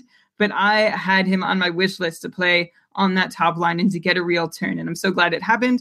Ryan Johansson, third of that group, but we should also note that he is looking better than he ever has as a Nashville Predator. And I think that line's chemistry is part of it, but his own game has really picked up as well. I think you're going to be able to draft him later this year, like this upcoming draft, than you will ever be able to again until he hits the latter part of his aging curve. So if you're in a keeper league and you've got him, this might be a chance to keep him and not let go, or you can, let him back into the pool, because he had a season where at times he was really exciting, times he wasn't. He didn't really seem to find his stride for a bunch of it. So maybe you could still get him cheap, but I don't think he'll be available as cheap by the time next season is over. Okay, and let's say you're in the last round of your pool, picking up, your last player. Do you take a chance on James Neal, or is he done? Maybe. He could still be good for 50 points, 55, and 60-point ceiling is still there, but it's a longer and longer shot. So that's one thing we've learned from this series, is that Nashville can win without having to rely on him for offense. And if they don't have to rely on him for offense, there's not a ton that he offers defensively either. I could see him taking on a Patrick Marleau-ish type role. Okay, well, Marleau did have that 4-goal game that screwed me in a matchup at one point last year, so we'll see if James Neal can do that at some point. By the way, breaking news, Auston Matthews just scored. There's, 10 minutes left, 12 minutes left, and the Leafs are now up 1-0 over Washington. Man, Brian, do you mind if I just take a break right now and go to a nearby bar to enjoy the atmosphere for a bit? Then I'll come back and we'll finish the show. Yes, I would mind that. Everyone would mind that. What would we talk about? Okay, yeah, you'd be fine, but okay. Well, I want to talk about the Pittsburgh Penguins. Can I do that now? Sure. Okay, so they won the series. I feel bad for Columbus. What can you say? I don't want to rant about the playoff format, except to say it's a stupid playoff format, and Columbus shouldn't have had to play Pittsburgh in the first round when they were the third best in their conference. Anywho, some very impressive playoff performances for the Penguins. Malkin, 2 goals, 9 assists for 11 points in the 5 games. That's over 2 points a game. Kessel had 8 points in those 5 games. Crosby was 7. Gensel was 6 points in 5 games. Honorable mention, I'm going to say Brian Rust had 4 goals in 5 games. And then, of course, on the other side, some disappointing Penguins. Hornqvist, only 3 points in the 5 games, which is okay, nothing special. And Connor Sheary, only 2 assists in those games. And actually, Connor Sheary was on the Crosby and Gensel line for most of the series, but actually in the last game, Hornqvist ended up bumping him. So it'll be interesting to see, Brian. I have a big question. Mark in the chat room asked this, but I already had this plan, Mark, so you don't get credit for this one. At this point, I feel like at the end of the season, we all would have said, or most people would have said, for next year, take Sheary over Gensel if you're ranking Penguins for next year. Maybe at this point that has to change. Also, Gensel has been getting a shot on the top power play. He's been bumping Hornqvist from his spot a little bit. Also, Hornqvist has been bumping him, so they've been back and forth. But definitely Gensel as opposed to Connor Sheary, he's getting top power play time. He's just looking so good. Like I said, 6 points in 5 games. Like, there's no point talking about Crosby and Kessel. Like, they're great. And Steve Laidlaw already commented on Hornqvist last week and how he thinks he might get traded. So let's not get into him again. I really want to talk about Fleury, who, is a whole other story. And then Malkin, Gensel, and Sheary. So as far as Malkin goes, we're going to have to debate going into next year like we always do. When do you draft Evgeny freaking Malkin? He ended the season with 72 points in 62 games, which is unreal. He's actually been over a point per game every single season of his career, except for once, which is like, we're in an era where this doesn't happen very often, yet Malkin's done it every year except for in 2010, 2011. He had 37 points in 43 games, just like a horrible season for him. But aside from that, he's always getting over a point per game, but his gameplay numbers, like here are his games played over the last few seasons: 62, 57, 69, 60. Like, he can't even get 70 games out of this guy. This year, he missed the whole fantasy playoffs for most people after blocking that shot. In our patron rankings, he landed 11th. Is that too high or too low or just right?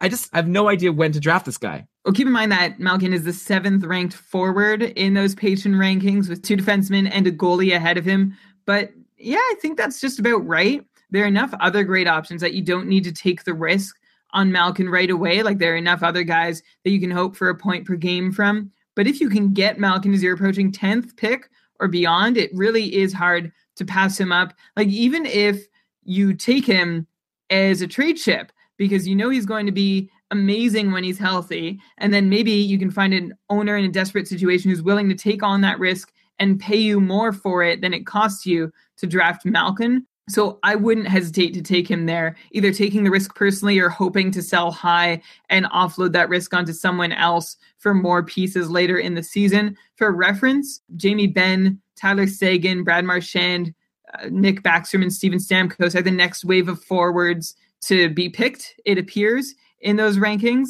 compared to McDavid, Crosby, Kane, Kucherov, and Ovechkin, who have already been picked. And Tarasenko and Matthews. So which group do I think he fits best with? I think that latter group of top forwards.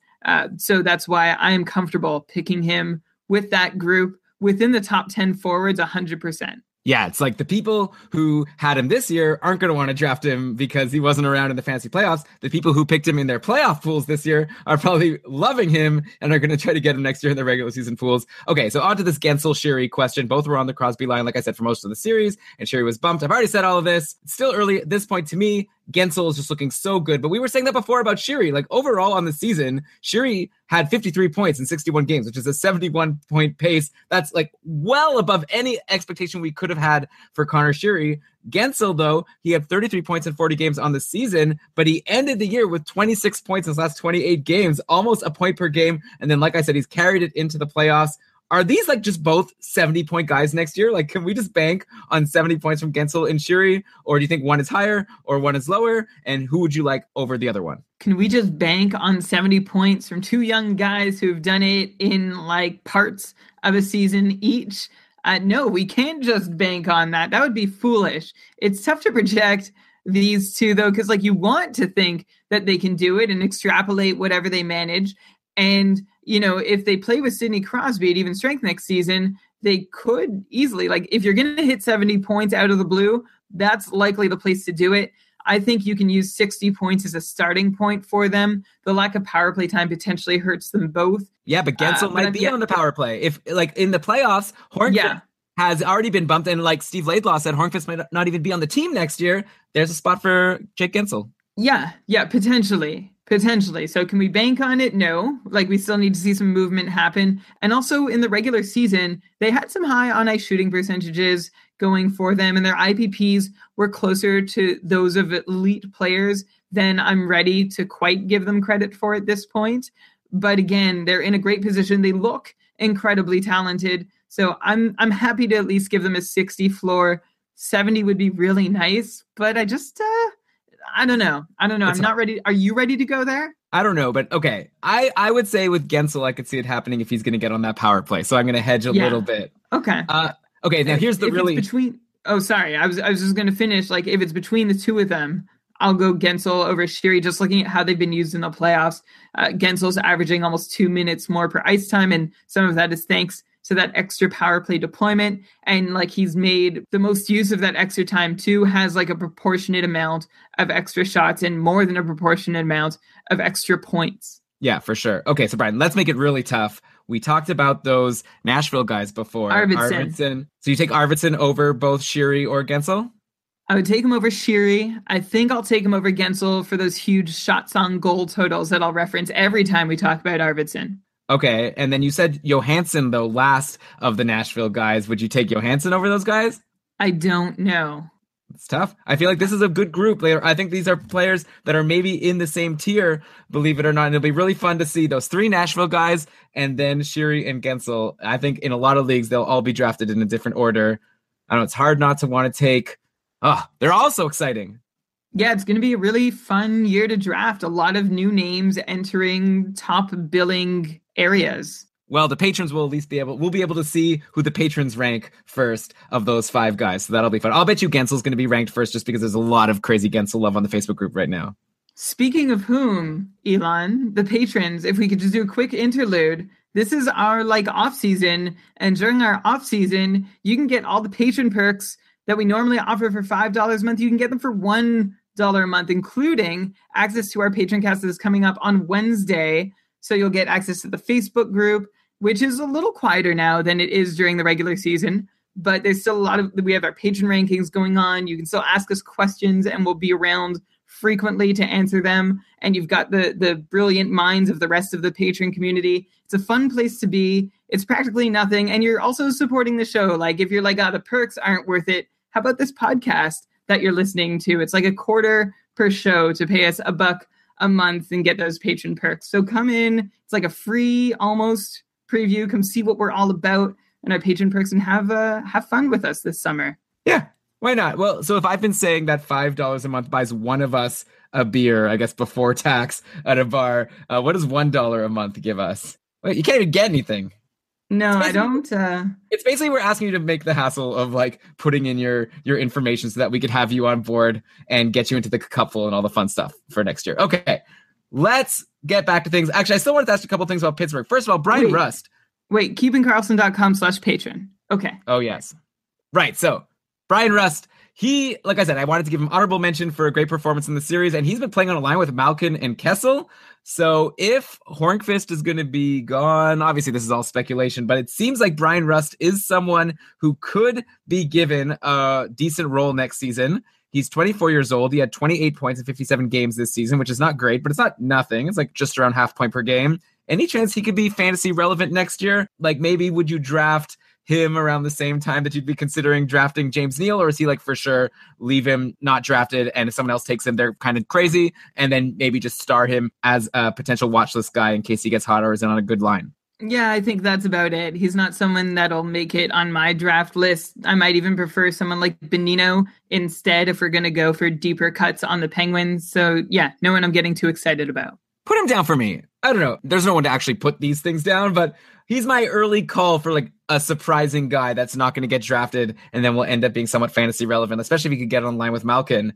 That could be pretty good. And I've heard his name a lot. Every time I've seen him sort of starting to do something, he gets injured. And then when he comes back, he's not on a good line. So I don't know. He interests me. And then, of course, we've got Marc-Andre Fleury. Crazy, right? This story is insane. Right before the first game, Matt Murray injured himself in warmups. Then he hasn't played since. And Fleury, who a lot of people thought would get traded at the trade deadline, obviously Pittsburgh looks brilliant now for holding on to him for insurance. He's been great. He put up a .933 save percentage in the first round. Murray, meanwhile, hasn't resumed skating. I don't even know if he'll be back for the playoffs. And even if he was healthy, would the Penguins put him in at this point or just keep riding Marc-Andre Fleury, who's been great? But at the same time, we have this whole Vegas thing where the Penguins are going to have to leave one of these guys unprotected. There's no way they leave Matt Murray unprotected, even if Fleury leads them to another Stanley Cup, right? Which means potentially Vegas is starting. Can we just call it right now? Is it almost for sure that Vegas' starting goalie next season is going to be Marc-Andre Fleury? I'll be honest. If I am the Las Vegas general manager, I'm not sure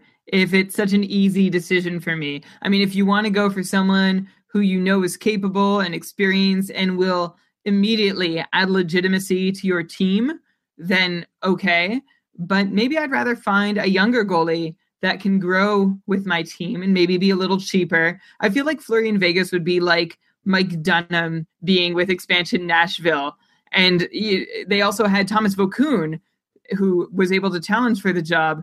So I don't know exactly what that comparison, or I guess what I'm trying to say is they can go for the experienced guy, but I don't think it's their long-term future. They can grab him so that they have someone fans maybe can identify right away. He's a star goalie. I feel like it would be more of a marketing short-term decision than a real smart competitive decision.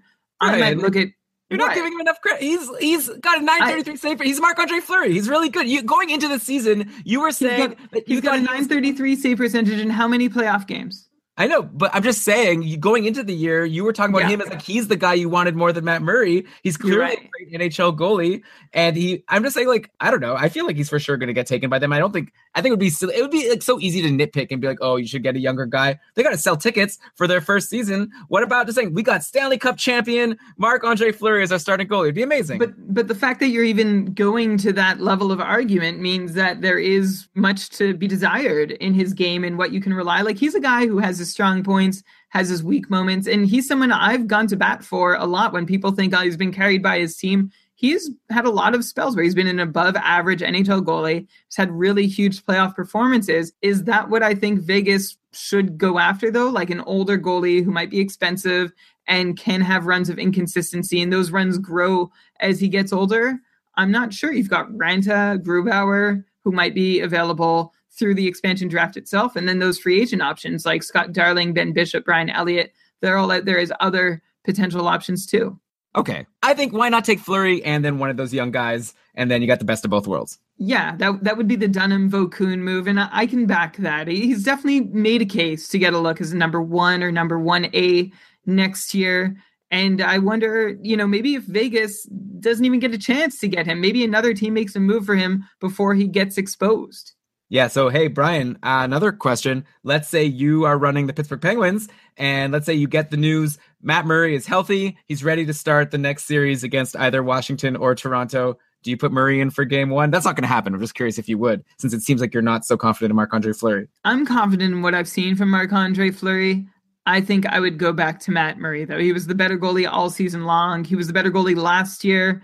Yeah, I'd go with Matt Murray. You wouldn't? I don't know, maybe I'll get made fun of on the Patreon group for saying an old school thing like this, but I'd ride the hot hand. I'd keep going with Fleury. No, that's very reasonable. Marc-Andre Fleury looks like he's in the zone. He looks happy. He looks comfortable. Like, there's a lot of things to like about him being able to step back in and win a playoff series and be someone who means this much to their team again. I think he's relishing it. I think he's taking advantage of it. But one slip up, and then I think there's no question you look to Murray. I don't know. I don't even think it's a conversation. We can have that conversation if it happens. Yeah, for sure. Okay, let's move on to the next series. Oh, by the way, Washington scored. It's 1-1. Thanks for keeping all our future listeners updated on the happenings of the past. It's going to be another overtime game. This whole series determined in overtime. So wild. Okay, let's talk about the Rangers and the Canadiens. So the Rangers won. Lundqvist had a great series versus Montreal. He outplayed Carey Price. And they both were really good, but Lundqvist was 947 good, while Price was only 933 save percentage good. So a whole other tier. I'd love to, I know you probably have thoughts on the series overall. I got to ask you right now, though, is Carey Price your number 2 guy next year after Holtby? I feel like that's like a given that he's either a number 1 or number 2 goalie when you're drafting for fantasy next year. But to me, Montreal, are they strong enough to justify drafting their goalie? And it's not as if he was the best in save percentage by a lot. Price this season overall was tied for 5th in wins behind Holtby, Talbot, Bobrovsky, Dubnyk, and then he was tied with Tuukka Rask. And also Bobrovsky, Craig Anderson, Holtby, Gibson, Dubnyk, and Matt Murray all had higher save percentages than Carey Price. So it's not as if he's the first. I'm not saying he's bad. He totally, maybe even is the odds-on favorite for next year to go in and have the highest save percentage of the goalies who play a reasonable number of games. But also, I don't know, he was just ranked number 12th in our patron rankings, the second goalie behind Holtby. To me, I feel like there's no way I take Price that high in my draft. I would rather take someone say Eichel or whatever, Tyler Seguin at that spot, and then wait a round or two and get a Matt Murray or a Bobrovsky or a Talbot. They'll probably be close to as good, could even be better, probably will get similar number of wins. maybe even Henrik Lundqvist, who, has been very inconsistent throughout the season, but was great in this playoff series. Like, I feel like this just really has exposed. I know it's only a short series or whatever, but to me, I feel like Montreal, I don't know, they're not like an elite team. They're good and they rely on Carey Price, but it seemed like they had a lot of trouble scoring goals. I watched some of the games, and aside from Radulov, not much was going on with that offense. This has been the situation for a long time. It's just that Carey Price playing completely, totally elite has been able to distract people. And the moment that he stopped playing so out of his mind, or not out of his mind because that's just how good he is, but the moment he stopped playing to his top ability, it exposed the rest of the team as, not being great, having made some weird decisions. And first, let's go back to Lundqvist. I'm personally surprised that Lundqvist was able to outplay Price, even, given Price was not at his best during the whole series. But Lundqvist is looking like the Hank of old. My concern for the Rangers going forward is that he needs to be able to keep that up, and we haven't seen him keep that up for a long time in the last 2 years, like over any stretch. So I'm very interested to find out if he's able to do that, because they're going to need to rely on him to advance with their very thin and cobbled together defense core, even though it's not really cobbled together. Like, they meant to put this defense core together, which is even more curious. Okay, but focusing back on Montreal and what Carey Price could mean for you, like, you have to hope their GM gets a clue at this point. Like, Marc Bergevin went out and he added gritty role players like Steve Ott and Dwight King, which seemed so weird then. And it, of course, seems weird now because it didn't pay off.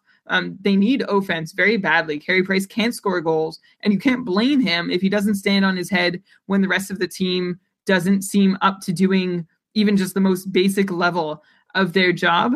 My biggest question mark for Montreal's offense going into next year is not whether Radulov is back or not, is actually over Alex Galchenyuk, which is so frustrating because we've wondered about what he can do for like 3 years now, saying, he just needs to get in a better situation. Oh, look, he's getting deployed really well. Oh, but now he's not doing what he's supposed to be doing. We had Michel Therrien, who wouldn't play him at center or give him enough opportunities. Then Therrien was fired. Julien came in, and then the situation actually got worse for Galchenyuk. He was playing on the fourth line at times this series. She's a super talented player, but what's the guy doing to keep losing the trust of his coaches? And can he remedy this problem well enough to get himself back into a space where we can expect 60 or more points from him in a year? He's a restricted free agent this offseason. Should be one of the more interesting cases of restricted free agency. He just finished a 2-year contract, just under $3 million per year. And I could see him asking double that. I imagine what the Habs are willing to invest in him might offer us a clue as to how we can expect him to be deployed next year. And then, of course, there's Radulov. We don't know where he'll end up.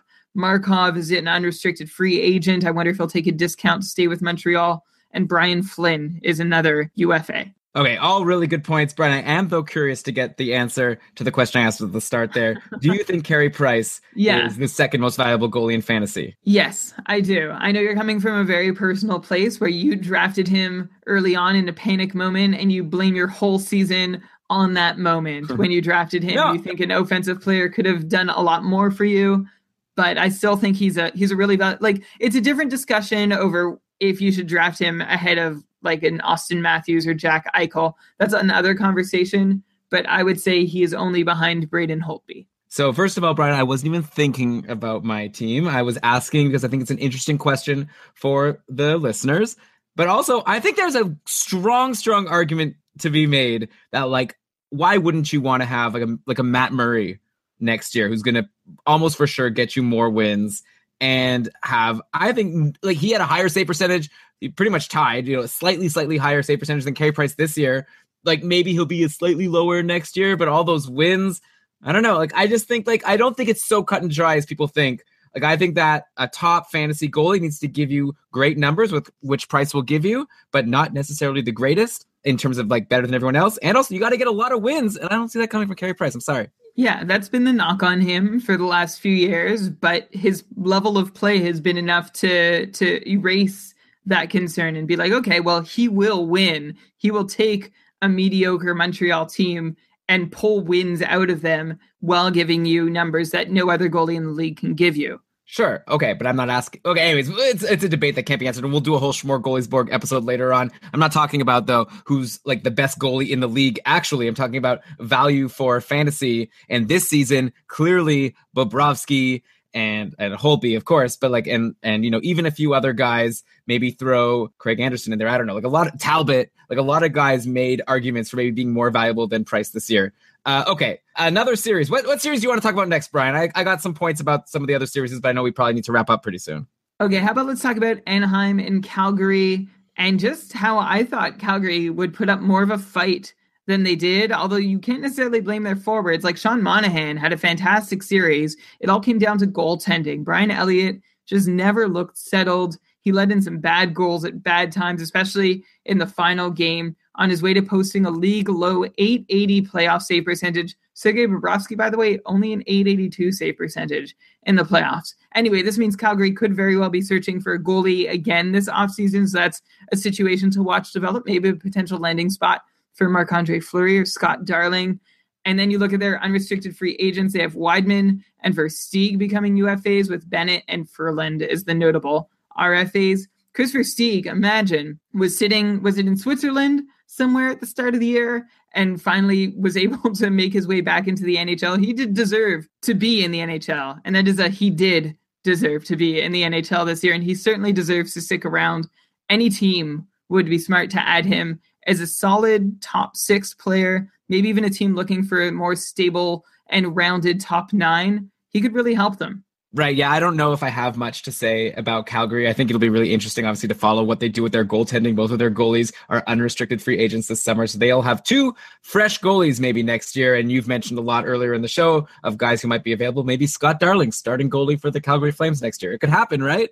You know, or they could re-sign Brian Elliott, who was bad and then good. You know, it's kind of like a Devin Dubnyk type story, except maybe reverse, maybe a Jake Allen type story. I don't even know at this point. But like Allen had good stretches this year, kind of blew it in those last couple of games against Anaheim. So I have a feeling that he's not going to be coming back to Calgary. It'll be interesting to see also just for him where he goes. Brian, on Anaheim, though, they were great. We already talked about Shea Theodore, and we'll have to follow him throughout the rest of the playoffs and then also into next season. Keep an eye on Shea Theodore, especially like in training camp. If he's getting those spots on the top power play, he's a guy I would really expect to break out next year if he could get that role. And Brian, hey, got to mention Rickard Rakell. We got to have our weekly Rickard Rakell debate. He continued his dream season into the playoffs, 5 points in the 4 games against Calgary, same number of points as Theodore and Getzlaf. I know Rakell's shooting percentage indicates that his 33 goals in 71 games this season were unsustainable. So I want to know, you know, no debate, like no baggage. How many goals and points are you pegging him for at this point for next year? Like we already were ranking Arvidsson, Johansson, and Forsberg, and then I threw Sheary and Gensel, and we were saying they're all maybe in the same group. Is Rickard Rakell in that group, or is he for sure a lot lower? Like I could see him getting 30 goals and 60 points, which probably would actually put him lower than that group. But maybe is that even too high? Definitely lower than those guys. I was trying to look for guys last year, the season before this current one, who similarly overperformed their expected shooting percentage. And I'm wondering if Tyler Toffoli could be the right ballpark to have him in. Like both are solid scorers. I don't doubt the talent of either, but both had some favorable percentages during some really productive seasons. So maybe that's sort of a place, like maybe we could still hope for a 55, 60 point year from Rakell, but I'm not about to draft him as a 60 plus point guy like it sounds you might want to. I mean, if 60 point guys are gone and we're getting into below 60 guys and Rakell is still around, I think I'm jumping on him. I don't know. I love him. I feel like he's going to play with Getzlaf. Like, let's see how he does for the rest of the playoffs. But he's just been so great. You know, you always got to love those guys who you pick up as a free agent early in the year and then they help carry you. I think I dropped him, though, at a dumb time with a couple. Or no, I traded him. Anyways, okay.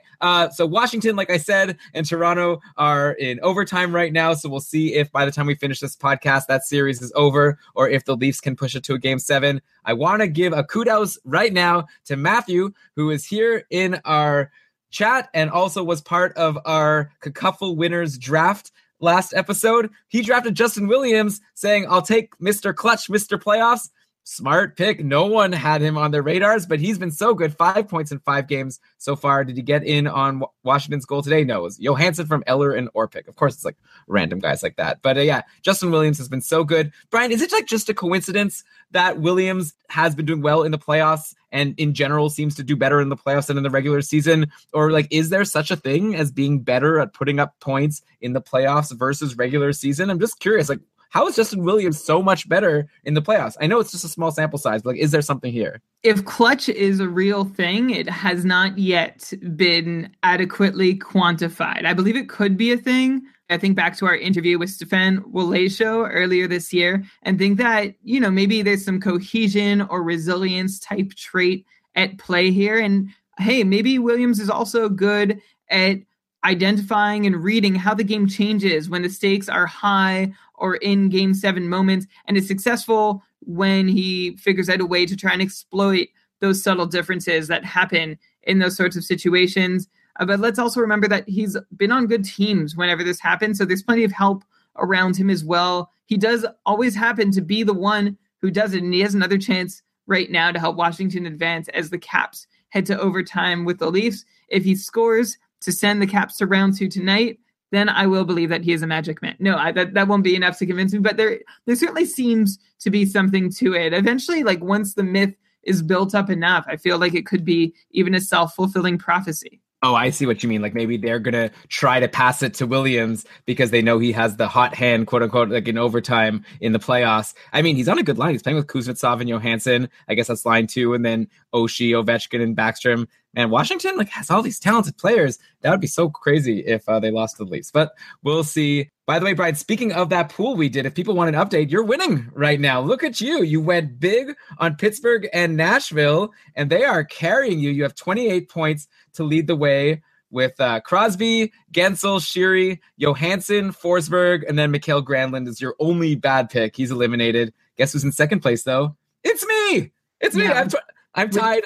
You like lead. You have the second most games played. I have the fewest games played. You have 6 more games played than I do, and 3 fewer points. Still, you have 3/4 of a point per game. I have a full point per game. And this isn't like because you picked better and you have more guys playing. You're just series. They went longer than I did. Nashville and Pittsburgh just cleaned up so fast. You're winning. I said you're winning. Like, why do you have to? Yeah, but you're not even close. You're trying to paint yourself as a close second. I'm going to eat these words, aren't I? I mean, okay, we'll see what happens in the next round. Obviously, if Pittsburgh and Nashville move forward, I think you've got this thing in the bag. I lost 2 teams already, so I've lost 2 players. I've lost Pasternak and Radulov, but I've still got 2 St. Louis guys in Schwartz and Tarasenko, and I have McDavid and Lucic on Edmonton. So I think you clearly have the advantage because you have an extra player and you have, like, I think, stronger players overall. But you never know in the playoffs. And also we have our couple winners who a bunch of them still have a chance. So Dave is actually tied with me for a second. He's riding. I'm just opening up here. I don't know if this is interesting podcasting, but if people listened to it last week, they might be interested in hearing the update this week. So Dave has lost Keith and Panik, but he has Backstrom, Malkin, Corey Perry, and Shattenkirk. So he's going to lose one of Backstrom or Malkin next series, or maybe even earlier for Backstrom and Shattenkirk. So I think I could maybe compete with him. It's just so up in the air right now since we don't know what's going to happen in series. And then Matthew, like I said, the guy who has Justin Williams is next in 4th. Brian, I promise I won't go through the whole rankings, but I just want to say Matthew's having a huge day today, 3 points. So it's going to be very exciting. I think anyone could win this right now, except for maybe Jeff and Cam at the bottom. They have a long road to climb. Everyone else, it's going to depend a lot on what happens in the second round. Well, Jeff has lost 4 out of 6 players, and his last 2 are Capitals and not like top end Capitals either. Yeah, tough for him. And Cam, well, he's got a few. Anyway, you can check all this out yourself. keepingkarlsson.com/champpool.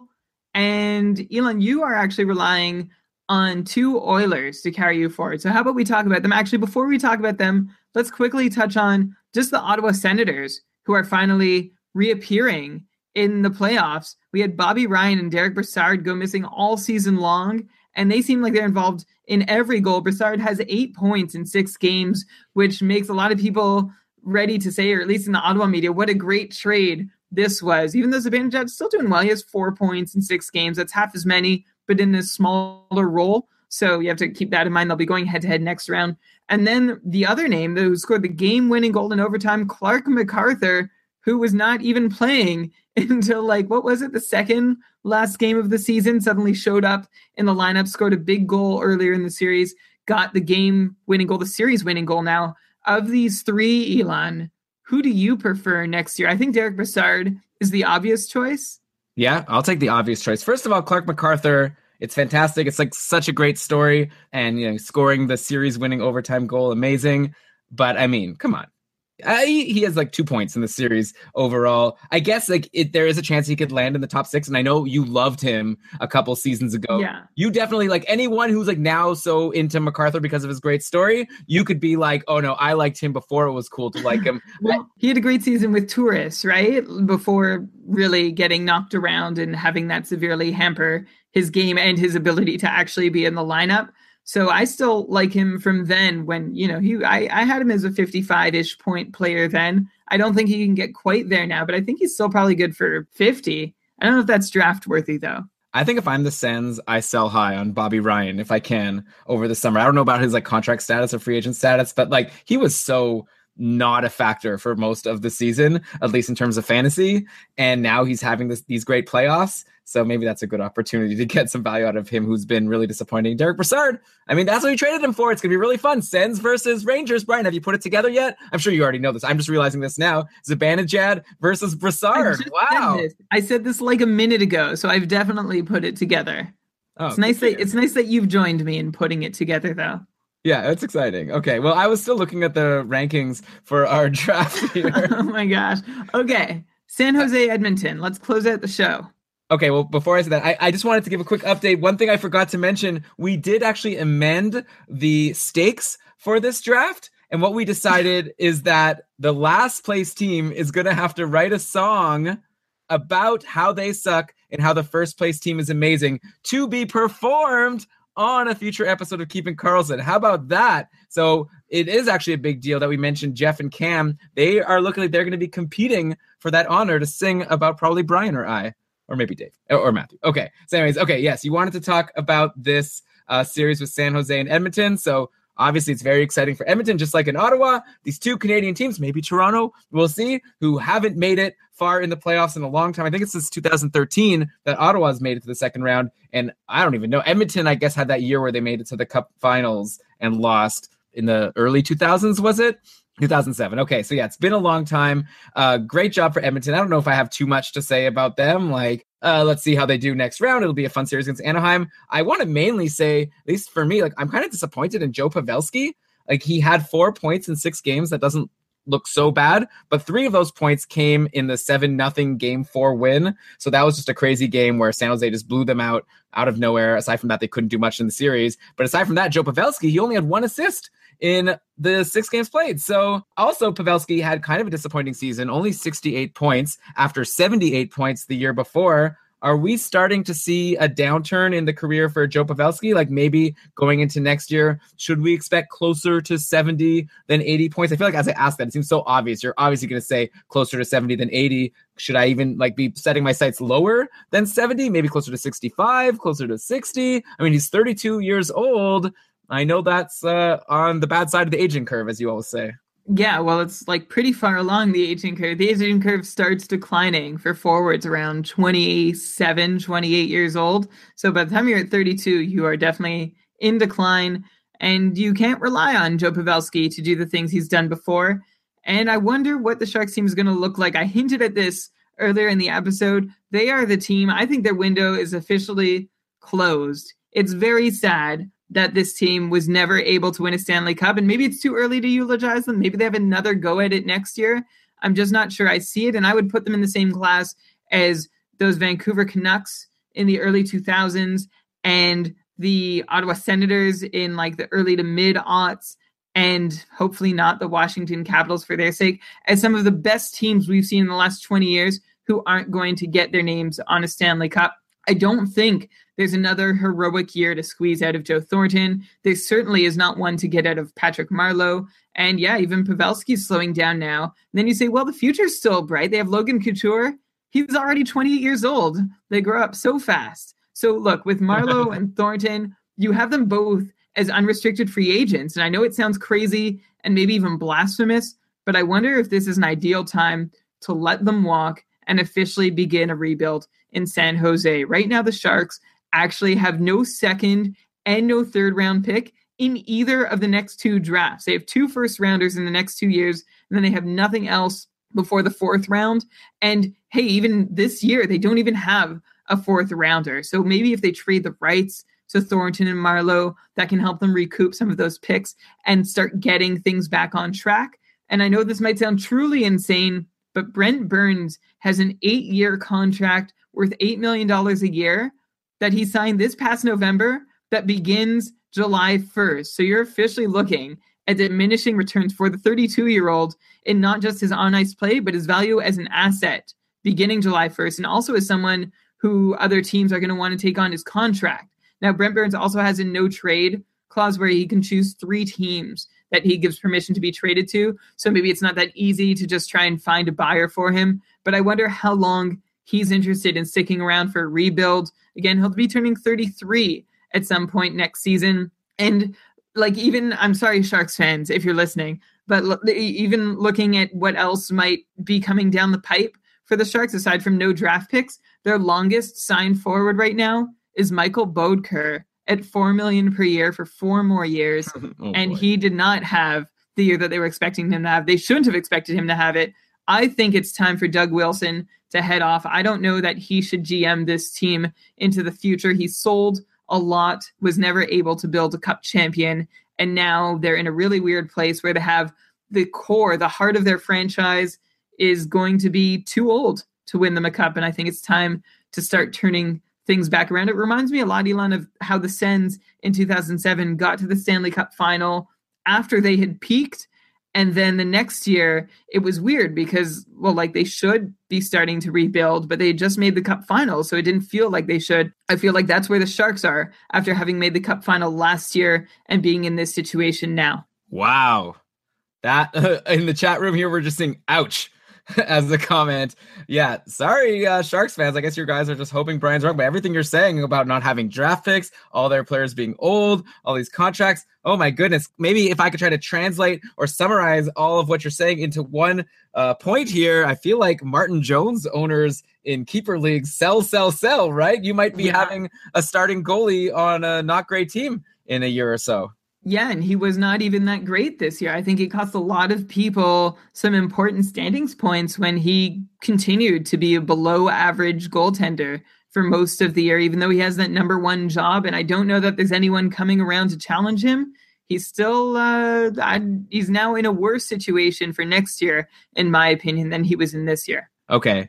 And, well, when we're getting mentioned in the chat, like no love for LeBlanc. Yeah, we have LeBlanc and Meyer, and we've talked about some of these prospects, and we will going into next season. Like, obviously, they do have some prospects, and hopefully you'll hope they'll be enough to carry them, and Logan Couture will still be good enough along with this new, fresh crop of prospects. Maybe something could happen. Brian can't predict the future, but you're definitely painting a bleak picture. You didn't answer my Pavelski question, though. He still hasn't been ranked in our patron rankings. Are you saying closer to 80, 70, or 60 points? If you had to pick which one he's going to be closest to. For context, he had 78 points 2 seasons ago, 68 points this season. And like I said, pretty much nothing in the playoffs aside from in that 1-7-0 game. I'm going to say a lot of it could depend on whether Joe Thornton sticks around, if he re-ups with the Sharks, because they have been a tandem for a while. And while they were less productive last year than they usually have been, I think Thornton is probably still better centerman to have. Like maybe Pavelski still plays with Logan Couture, and that's great. Maybe in that case he keeps up 65, 70 points. But Elon, I'm gonna hedge. I'm gonna go 65. So if you really want me to pick closer to 60 or closer to 70, I'll go closer to 70, but I don't expect more. Okay, well, obviously far cry from his 78 points 2 seasons ago. That's a shame. It's kind of a bummer to end the show on, but I think that's it. Well, how about Ilya Kovalchuk? Oh, come on. Okay, yeah. So let's talk about him. Like, rumor is he might get signed. I don't know how much we can speculate on a guy who hasn't yet signed with a team. I'd imagine he wouldn't go to New Jersey if he did come back. It is kind of exciting, right? And we've seen Radulov this year, and he had an up and down year, but I don't think you could, just because they're like 2 people who happen to come from the KHL, I don't know how much in common you could say they have. Do you have anything to say about Kovalchuk? Yeah, well, the deal with him is that New Jersey owns his rights. And if he doesn't sign with them, he would have to clear waivers and get permission from all 29 other teams to enter the league. The way around that, if he's not going to play for New Jersey, is for him to sign with New Jersey and for them to trade him. So they work out a sign-and-trade deal with every part orchestrated so that he gets back into the league without needing every other team to pass on him and allow him in the league and still get to play on a team that's not New Jersey. He had been a point-per-game player for the last 3 seasons in the KHL. And we'd actually talked about him as someone who hasn't been in the top 10 in scoring, wasn't even leading his team in scoring. In fact, he was outscored by Artemi Panarin for a couple years with SKA St. Petersburg. But last year was definitely his best year in the KHL. He had 78 points in 60 games, cracked the top 10 in both goals. He finished third in the league in goals, second in the league in points. And I saw a suggestion that he would be a great fit for an elite centerman, which would be really nice and obviously ideal, right? Like someone to open a lot of space and set him up, because I think he probably still has that wicked shot. I think he'll get a lot of say in where he ends up, and hopefully New Jersey will help facilitate it. Someone very interesting to watch who should be available for poolies unless you're really smart in your keeper league and you somehow managed to retain his rights when he left to the KHL like the Devils did. Is that a thing in fantasy? Can you retain a player's rights? I imagine some leagues have some clause where this can happen. I've never been in one where it happens. If I was, though, like I was one of the people who lost Kovalchuk in my keeper when he went to the KHL, I would definitely be arguing hard to say I have some sort of right to him, even though I would have no basis on which to make that claim. Right, because you got all of your keepers the following year. And by the way, that's the league where you were keeping Karlsson. And that's why we named the podcast that, 4 years ago. And you were in this league and you were keeping Karlsson. I was in a league where I was keeping Karlsson. You may notice, by the way, for new listeners, that when I introduce the show, I always say hosted by two guys who at one point owned Erik Karlsson in their keeper pools. Someone on Facebook just recently, actually, I'll call her out, Jade, said that I traded Karlsson as if some reason to say that I'm not so into him. And it's like, excuse me, the league folded. It wasn't my fault. Same with Brian's league. I won my league 2 of the last 3 years with Erik Karlsson as my cornerstone, and then he retired on my team. So I definitely did not choose to not keep Karlsson. I did not trade him. I just haven't had the opportunity to get him in another keeper league since. Just wanted to clear that up. I don't know, Elon. You sure have a lot to excuse yourself for with your Karlsson cap and your Leafs shirt, and you're not keeping Karlsson anymore. I'm not sure what to believe. Okay, well, actually, this Leafs game is still going. I want to end the show. I want to walk down the street to St. Louis Bar and Grill and see if I can find a table. Wow, do they pay us for that? I don't know. Okay, so must be popping over there. So let's end the show. Thanks, everyone, for listening. Thanks for everyone who joined us in the chat room. This has been a lot of fun. If you enjoyed the show, why not go over to iTunes, give us a 5-star review. They help us so much, and it costs you so little. And then also, follow us on Twitter if you're interested. We are still tweeting all throughout the playoffs. And if you have any fantasy advice you'd like to ask us, shoot us a tweet at Keeping Karlsson. Also, we mentioned before, we have our Patreon program where we have a Patreon cast coming this Wednesday, a show just like this, except where it's prepared by the patrons because we answer patron questions. We've never had a patron cast where we left a question unanswered. So, come on down Wednesday, or even if you can't make it on Wednesday, you can still sign up to be a patron and you'll be able to download the show after the fact. So keepingkarlsson.com/patron for all the information. You can sign up for just $1 and you get access to all of our perks, like we said earlier in the show. But, by the way, don't get mad at us for bringing it up twice in the show. Did you notice we didn't even have one advertisement for a product? That's because we wanted to give you guys a full show. So anyway, I don't know why. I'm just rambling now because I'm excited and it's late. So let's close things out, Brian. Let's cue the outro music. And why don't you go ahead and read us the credits? All right. This episode of the Keeping Karlsson Fantasy Hockey Podcast was presented by Dobber Hockey and supported by our patrons, including our newest ones, David M., Mark Q., who's been very vocal in the chat, Andrew M., Robert W., Keelan, I think, Tristan F., and our first patron named Pontus. It was researched with help from Dobber Hockey, Frozen Pool, Dobber Prospect, Corsica, Hockey Analysis, Hockey Reference, Hockey Database, Elite Prospects, Roto World, and Fantrax. Great job, Brian. By the way, Mark Q, for those of you who don't remember, he's the one who asked if Brian would prefer Dubnyk or Jake Allen. But okay, great job, Brian. And we will catch you all with another episode similar to this in a couple of weeks, unless you're a patron, in which case we'll talk to you on Wednesday. And if Mark Q's to be trusted, this show ends with Justin Williams scoring the series-winning goal in overtime. There must be something to his magic. Anyway, until next episode, 2 weeks from now, keep on keeping Karlsson.